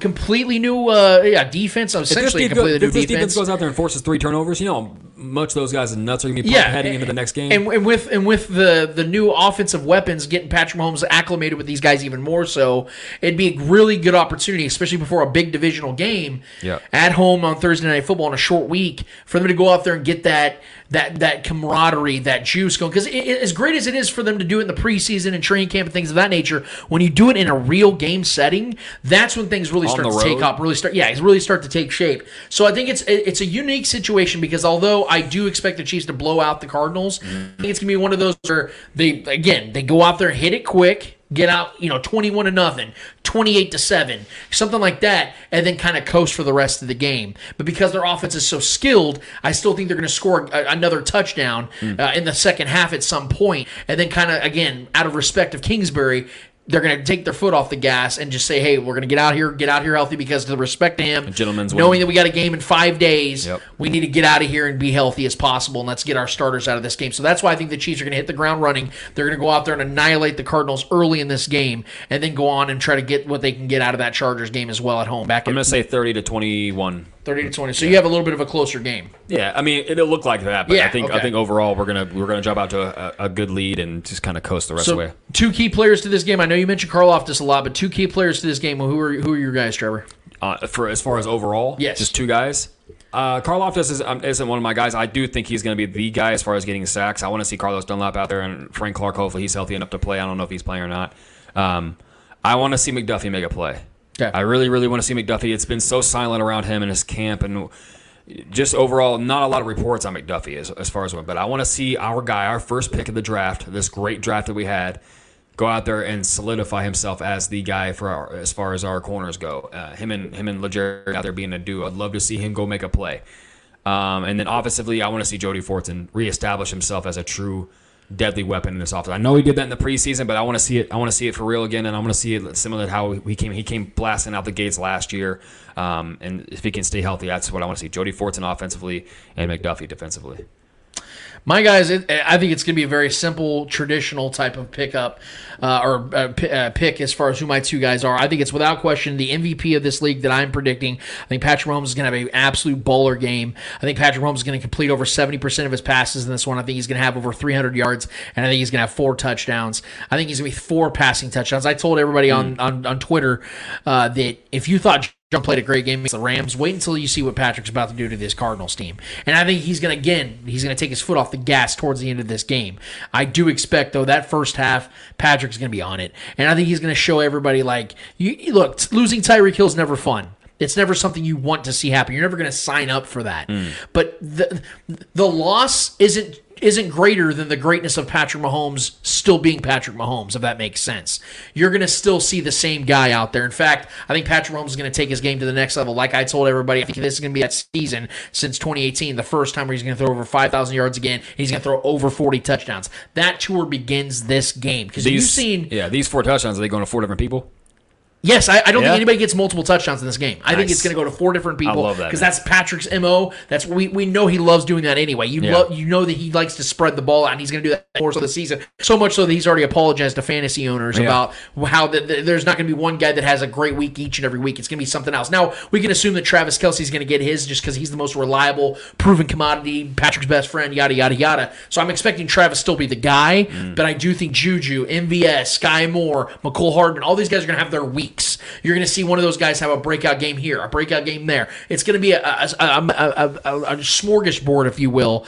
Even Justin Watson, I think, is going to have his game. I think Jody Fortson's going to have his game. I think you're going to see a running back have 5 catches for 70 yards and a touchdown at some point this season. I think that stuff's going to happen, and that's why Patrick Mahomes is going to win the MVP, is because he's going to utilize all of his weapons, elevate all of their games like he has done consistently over the last 4 seasons with all of his weapons and getting guys paid left and right. I think that's what you're going to see in this game. That's how the tour is going to begin. Look even back the last 4 week ones that Patrick Mahomes has played in. Not only have the Chiefs never lost in week 1, Patrick Mahomes has thrown almost 300 yards a game, has 15 total touchdowns, 0 picks.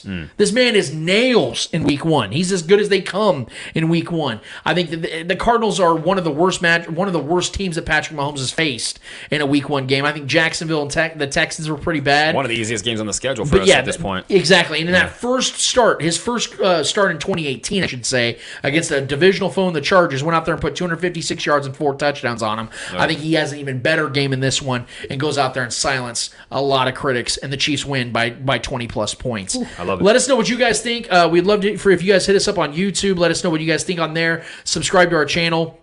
Even though we don't have a live video right now, that video will be uploaded, and we promise as soon as this episode is over with. But give us your guys' score predictions. Let us know what you guys think. Who are your 2 players of the game? I apologize. I didn't give you guys my last one. I think the second player in this game is actually going to be Willie Gay. I think Willie Gay is going to select. I love the linebackers because Kyler Murray's going to try to run in this game. He's going to try to use his. And I think Willie Gay is going to make it really tough for him. So I'm going to say that Patrick Mahomes and Willie Gay are my guys. You had George Karlaftis. Trent McDuffie. Trent McDuffie, and I had Jody Fortson. Jody Fortson. Okay, awesome. Love those picks. Let us know who you guys' 2 guys are. Let us know what you guys think about this entire schedule, because we're going to post our picks for every single week like we do each and every week, every Sunday. And let us know what you guys think in the meantime. But Trevor, we have one more order of business to get to. What is it called? Hold this L. Each and every week we finish off each and every episode with a series of L's in the world of sports, whether those are friendly or not so friendly L's in the world of sports. We promise you, who is ever holding those L's in the world of sports deserve those L's in the world of sports. Trevor Twidwell, who's holding the L for you this week? So I'm going to go with Luka Doncic's mom. So I don't know if somebody this kind of was kind of going under the radar as far as a story, but it's a kind of a wild story. So Dallas Mavericks superstar Luka Doncic is going through legal action against his mother, Marijam Poterbin. I probably butchered that. That's her name. Over control of his Luka Doncic 7 trademark. As noted by veteran NBA reporter Mark Stein, the Mavericks franchise face has sent a petition to the United States Patent and Trademark Office. Stein writes that Doncic is seeking to cancel the registration of the trademark, Luka Doncic 7, that is currently owned by his mother. Just over a year after the trademark was filed, it was officially registered on January 7, 2020. Doncic, who has drafted 3rd overall by the Atlanta Hawks in 2018, submitted a statement to Stein on the matter. This is his quote. I have a lot to look forward to as I continue to grow as a player and a person, and it's important to me to control my own brand and focus on giving back to my communities. His mom is refusing to give her own son, who is a self-made man, a champion at 15. I'm sorry, if you're a champion at 15, no one built you other than yourself. That is a God-given ability, and this kid is 100% a superstar in this league at this point. And his own mom doesn't want to. And the thing is, if this goes to court, obviously she's going to lose. She doesn't have the leverage. She doesn't have the money. It's literally his name. She's his mother, of course. But the fact that she's even resisting and having any kind of pushback with her own son, I didn't know that. I thought their relationship was great as far as I knew. I remember hearing a lot of good things about it when he first got drafted. That's just I mean, you talk about petty. That's more than petty. That's like next level. Like me as a parent, I couldn't even imagine like seeing my child succeed at the highest level as an athlete can be. Possibly becoming the face of an entire league that Luka Doncic is. It's a stardom that he's reached, and then you're wanting to hold a patent over his head, and it's his name, Luka Doncic 7. All he's wanted to do is get rid of it so he can create a new patent. Because the patent right now holds his name, so he can't make another one with his name attached to it until the other one is gone. So he's trying to get rid of that one, and start his own, so he can do things and really brand himself. Because all you're doing is holding your child back from growing more and more. And we all know the popularity of Luka that's growing, let alone in Europe, but in the States. I mean, he's become an absolute superstar and one of the most recognizable athletes in the States. So I don't understand why. I'm sure more will come out on the story to why she's pushing back, why she's wanting to hold on to that patent and hold that over her own son's head. If anything, that only hurts her more because when he succeeds, she succeeds. I mean, she's his mother. Yeah. You know what I mean? So it's just a strange scenario. We've seen things like, with family involved, and we've seen Aaron Rodgers have his conflicts with his family and things like that, but not to this degree. You would think it'd be the other way. But for that, Luka Doncic's mother, I'm not going to try to butcher your name again, but do me a solid favor and hold this L because you're going to lose that case. That's a strange scenario, man. I don't get it. I hate PFF. What's new? What's new, man? I'm going to cast that out there, and then I'm going to reel that one back in. While I'm reeling that one back in. So it's been a hell of a week for me on Twitter. Needless to say, just simply calling out a few national media pundits has really brought in a lot of attention to our show, which is obviously a goal that I have in mind in everything that I put out there. It's not just for myself or any notoriety of mine. It's to grow what we do here. And the best part about it is I have peace in knowing that everything I post, everything I say is with conviction. It's with truth. It's with a genuine approach that I say things. I don't say things just to get a reaction out of people. It just happens to be that way sometimes. It's just something I have in my nature. I don't know what it is. But this week I really decided to really lean in on calling some folks out on things that they're putting out there. Because although talk shows are talk shows and it gets people to react and get their clicks and things of that nature, I still am somebody that is big on integrity, on take integrity. I want people to stand by what they say. I don't want you just to say it just to get a reaction. If you get a reaction, great. That's a bonus. That's why guys like Colin Cowherd are so great, because I do believe what they say and they get reaction out of it. And it's good to chew on and dissect. And if you disagree, you disagree, and you give them your take back. That's the beauty. That's the beautiful thing about doing this. Yep. The reason I hate PFF is because they're adding to the equation. They're adding to this dumpster fire take that Josh Allen is the best quarterback in football. And I say that's a dumpster fire take because of the fact that just like Justin Herbert, we don't hold Josh Allen to the same standard we hold Patrick Mahomes to. And like Trevor said just last week, Patrick Mahomes is his own standard. That is not the case for anybody outside of Tom Brady. Tom Brady is his own standard. We all know this. We all know that Tom Brady is judged by how many Super Bowls he's won, the success he's had. Now, I don't believe that is deserved. I think that Tom Brady has benefited off a lot of things that were out of his control, just like a lot of quarterbacks don't benefit off of things that are out of their control, like Matthew Stafford spending 11 seasons with the Detroit Lions. We have this special pleading for Justin Herbert and guys like Josh Allen as well, that we promote them and put them on a pedestal they don't deserve to be on yet. Do I believe that Josh Allen is an elite quarterback? Yes. Even though, I think he's the second best quarterback in the league. So it's not like this dramatic gap where I think he's terrible and then Patrick's so much better. But the reason why Patrick is so much better in my eyes in some regard is the fact that he's done the things that everybody held him to a standard to. Of, well, you got to win the playoffs, you got to win big games, you got to win a Super Bowl, you got to win MVPs, you got to do these things. And Patrick did all those things. And he continues to do all those things, which is why he's at the top of the mountain. Josh Allen has done literally none of that. Trevor has echoed this numerous times this offseason about the Bills and Josh Allen get so much praise for doing literally nothing, losing to the Chiefs on an annual basis in the postseason. That's just facts. And I got Bills fans all up in my mentions. I got them all triggered. I got content providers. I got normal fans. I got verified accounts that are chiming at me. And I love it. Because this is one of those times where I wish I was just a troll. Because I'd have a blast doing this. But the reason it pisses people off is because they know it's the truth. They know that my quarterback is their quarterback's daddy. Sorry, guys. I don't dictate that stuff. The truth sounds like hate to those who hate the truth. Our guy, Sam Munson, a guy that, believe it or not, even though I despise PFF, and that's where that comes into play, I'm like a Tarantino movie here. Sam Munson's one of the few that I actually respect because I feel that he's a guy that actually builds his takes on actual credible sources, statistics. He doesn't just make shit up like a lot of these PFF guys like to do. But Sam Munson said something that was very unfortunate this week. He was quoted as saying, there isn't a better quarterback in the NFL than Josh Allen at this moment. And people ask me, Lance, why do you care so much? Because it's false. It's not correct. And I thought that, we have debates about who's the best basketball player of all time. That is the number one topic in all these barbershops. Why is that such a prevalent topic? Because it does matter. Because this is competition. And who the best is does matter in competition. Correct me if I'm wrong, Trevor. 100%. Why do we watch this game? To see who wins the Super Bowl. To see who's the best teams, the best players. So it does matter. And it matters to me. And I posted this before the show today to intentionally see what we'd get. And boy, did I get a reaction out of it. When it comes to Josh Allen being the greatest quarterback in the NFL, why people feel that way, they always go back to that divisional round game against the Chiefs just last season, which to me was the best game I've ever seen played on a football field. But what I feel gets lost in that game more than anything is that although Josh Allen was literally perfect in that game, he was fantastic in that game.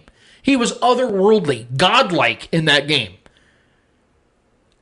Patrick Mahomes still outperformed and outplayed him.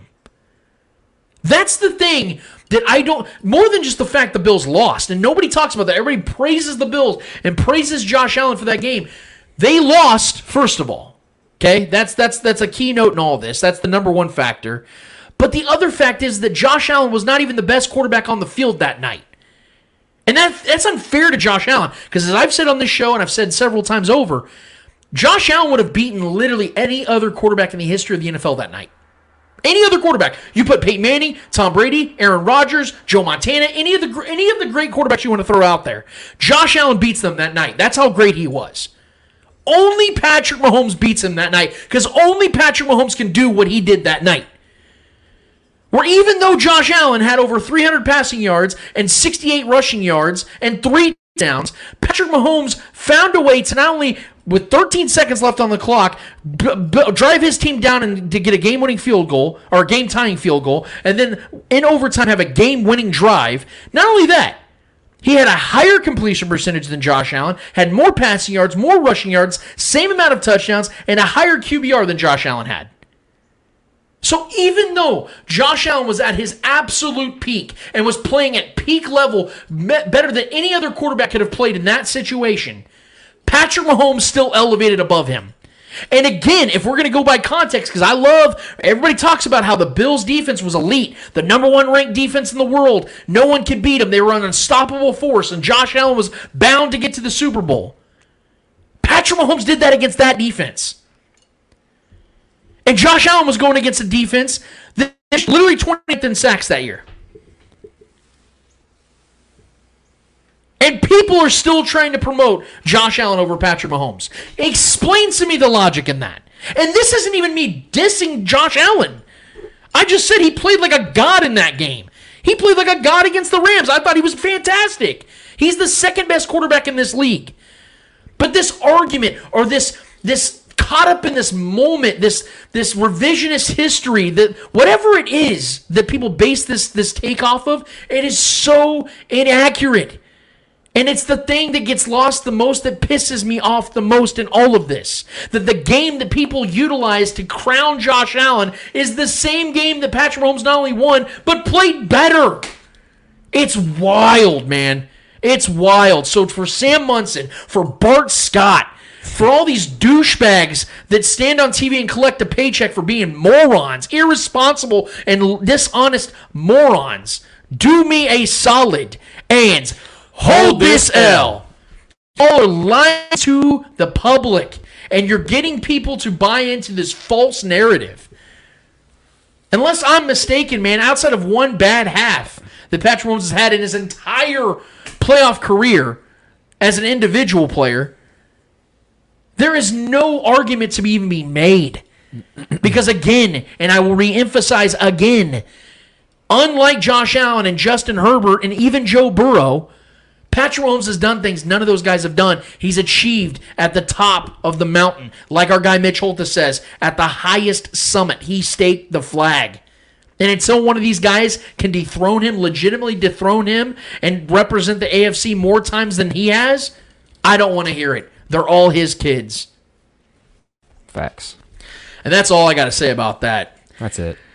We've had a fun show, despite the fact we didn't have our guy, Mr. Yo Eddie Ortiz, on. I hate it when he's not here because I always love getting his viewpoints and his questions in the Eddie Hour. But we always adjust. Trev, I appreciate you, man in the stations over there on the ones and twos. I know it's never an easy thing. That's why Eddie is a valuable commodity. We don't like not having the trifecta in place because we all play our roles here. But nevertheless, we adjust on the fly. And I believe that is how we do things here at the Spoken Podcast. We've been doing this now for 4 years, man. This is what we do. We have a blast each and every week. And I hope you guys enjoyed this. I hope you guys get to our YouTube channel. Go ahead and hit the subscribe button on that. We're trying to monetize this thing. We do have our merch out, by the way. We have t-shirts available. You guys can find it on all of our social platforms. You guys can definitely order them there, and they will get you guys hooked up on that website. Trevor had all that put together. We have a great team here, man, and we have a great thing going. Follow Starcade Media as well. It's Starcade Media KC on Twitter. You can follow them on Facebook and on StarcadeMedia.com. Clint and Noah are great guys. I was just on Arrowhead Allies with them this last week, and it was an absolute blast to put out predictions on that show. Have great content, all kinds of good shows. We like to consider ourselves one of those great shows. In the meantime, guys, I hope you guys enjoyed that and subscribe to our YouTube channel. But until we are going to do this again, which I cannot wait for because we're going to be talking about 2 games with a big guest. I'm not going to reveal that guest yet. We got a big guest coming up. We have 2 games to digest this next episode that we'll be having on 184. We have the Cardinals and the Chargers game to talk about. But for Eddie Ortiz, for Clay Windler, for Trevor Twidwell, for the great Blake Sneeders that jumped on the show with us today from 810 Sports Radio WHB, I am Lance Twidwell. Episode 183 of the Spoken Podcast is done, finished, and finito until we are here talking about those 2 games and then potentially the game after that in 184. We out of this bitch. Later.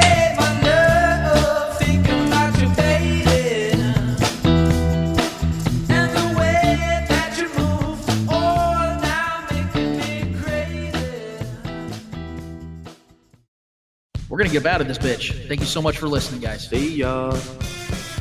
You are tuned into The Spoken. I might actually stick around for a little bit.